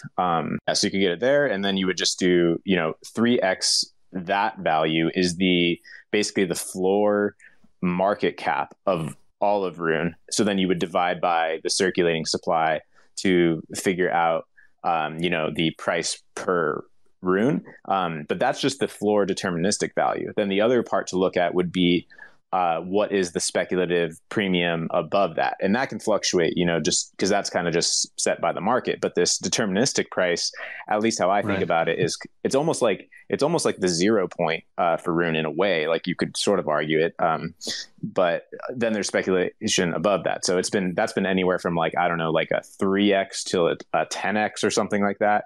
I think it's been floating mostly around a 5x, at least over the last few months.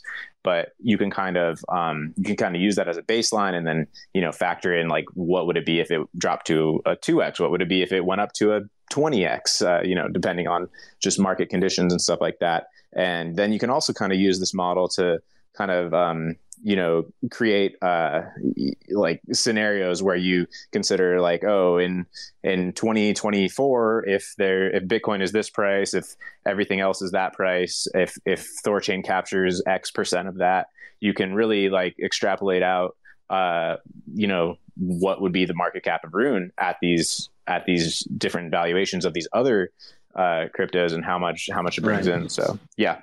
Thank you very much guys.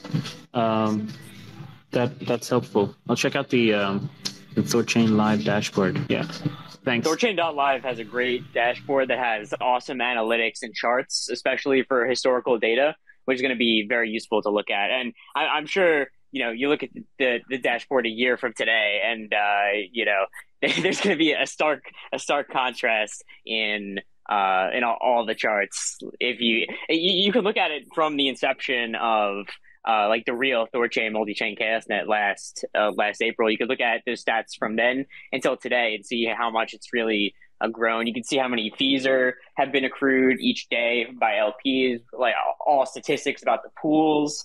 And it's just a very useful dashboard. So congrats to whoever made that, because it's pretty fantastic. It also says the current deterministic price of Rune, and the speculative multiplier, things about nodes and whatnot. But if there's no more questions, I guess we could wrap up here. This is a very good space. We do these every single week, so this is the best time to ask the questions that you need to the core development team make your concerns heard, get your questions answered, and thanks for coming on, everybody. Yeah, and also if you listen late, they're always recorded. And again, we'll do it again. We'll do it again next Friday. And if there's things that you want to see in this community, like, this is a good place to make your like real voice heard about what it is that you want to see, what's going on here, and answer the concerns that you have. And there's a lot of other places to do that too. Like LP University is a great place to go to learn about liquidity pooling and the implications of that. To make sure you're knowledgeable before you actually put your money into something you might not understand, as well as like THORSwap Discord is very good for getting technical support for any errors or something you might face. So, all right, thanks everyone. This is Familiar Cow. It's good talking to everybody. We will catch you next week. Take care, guys.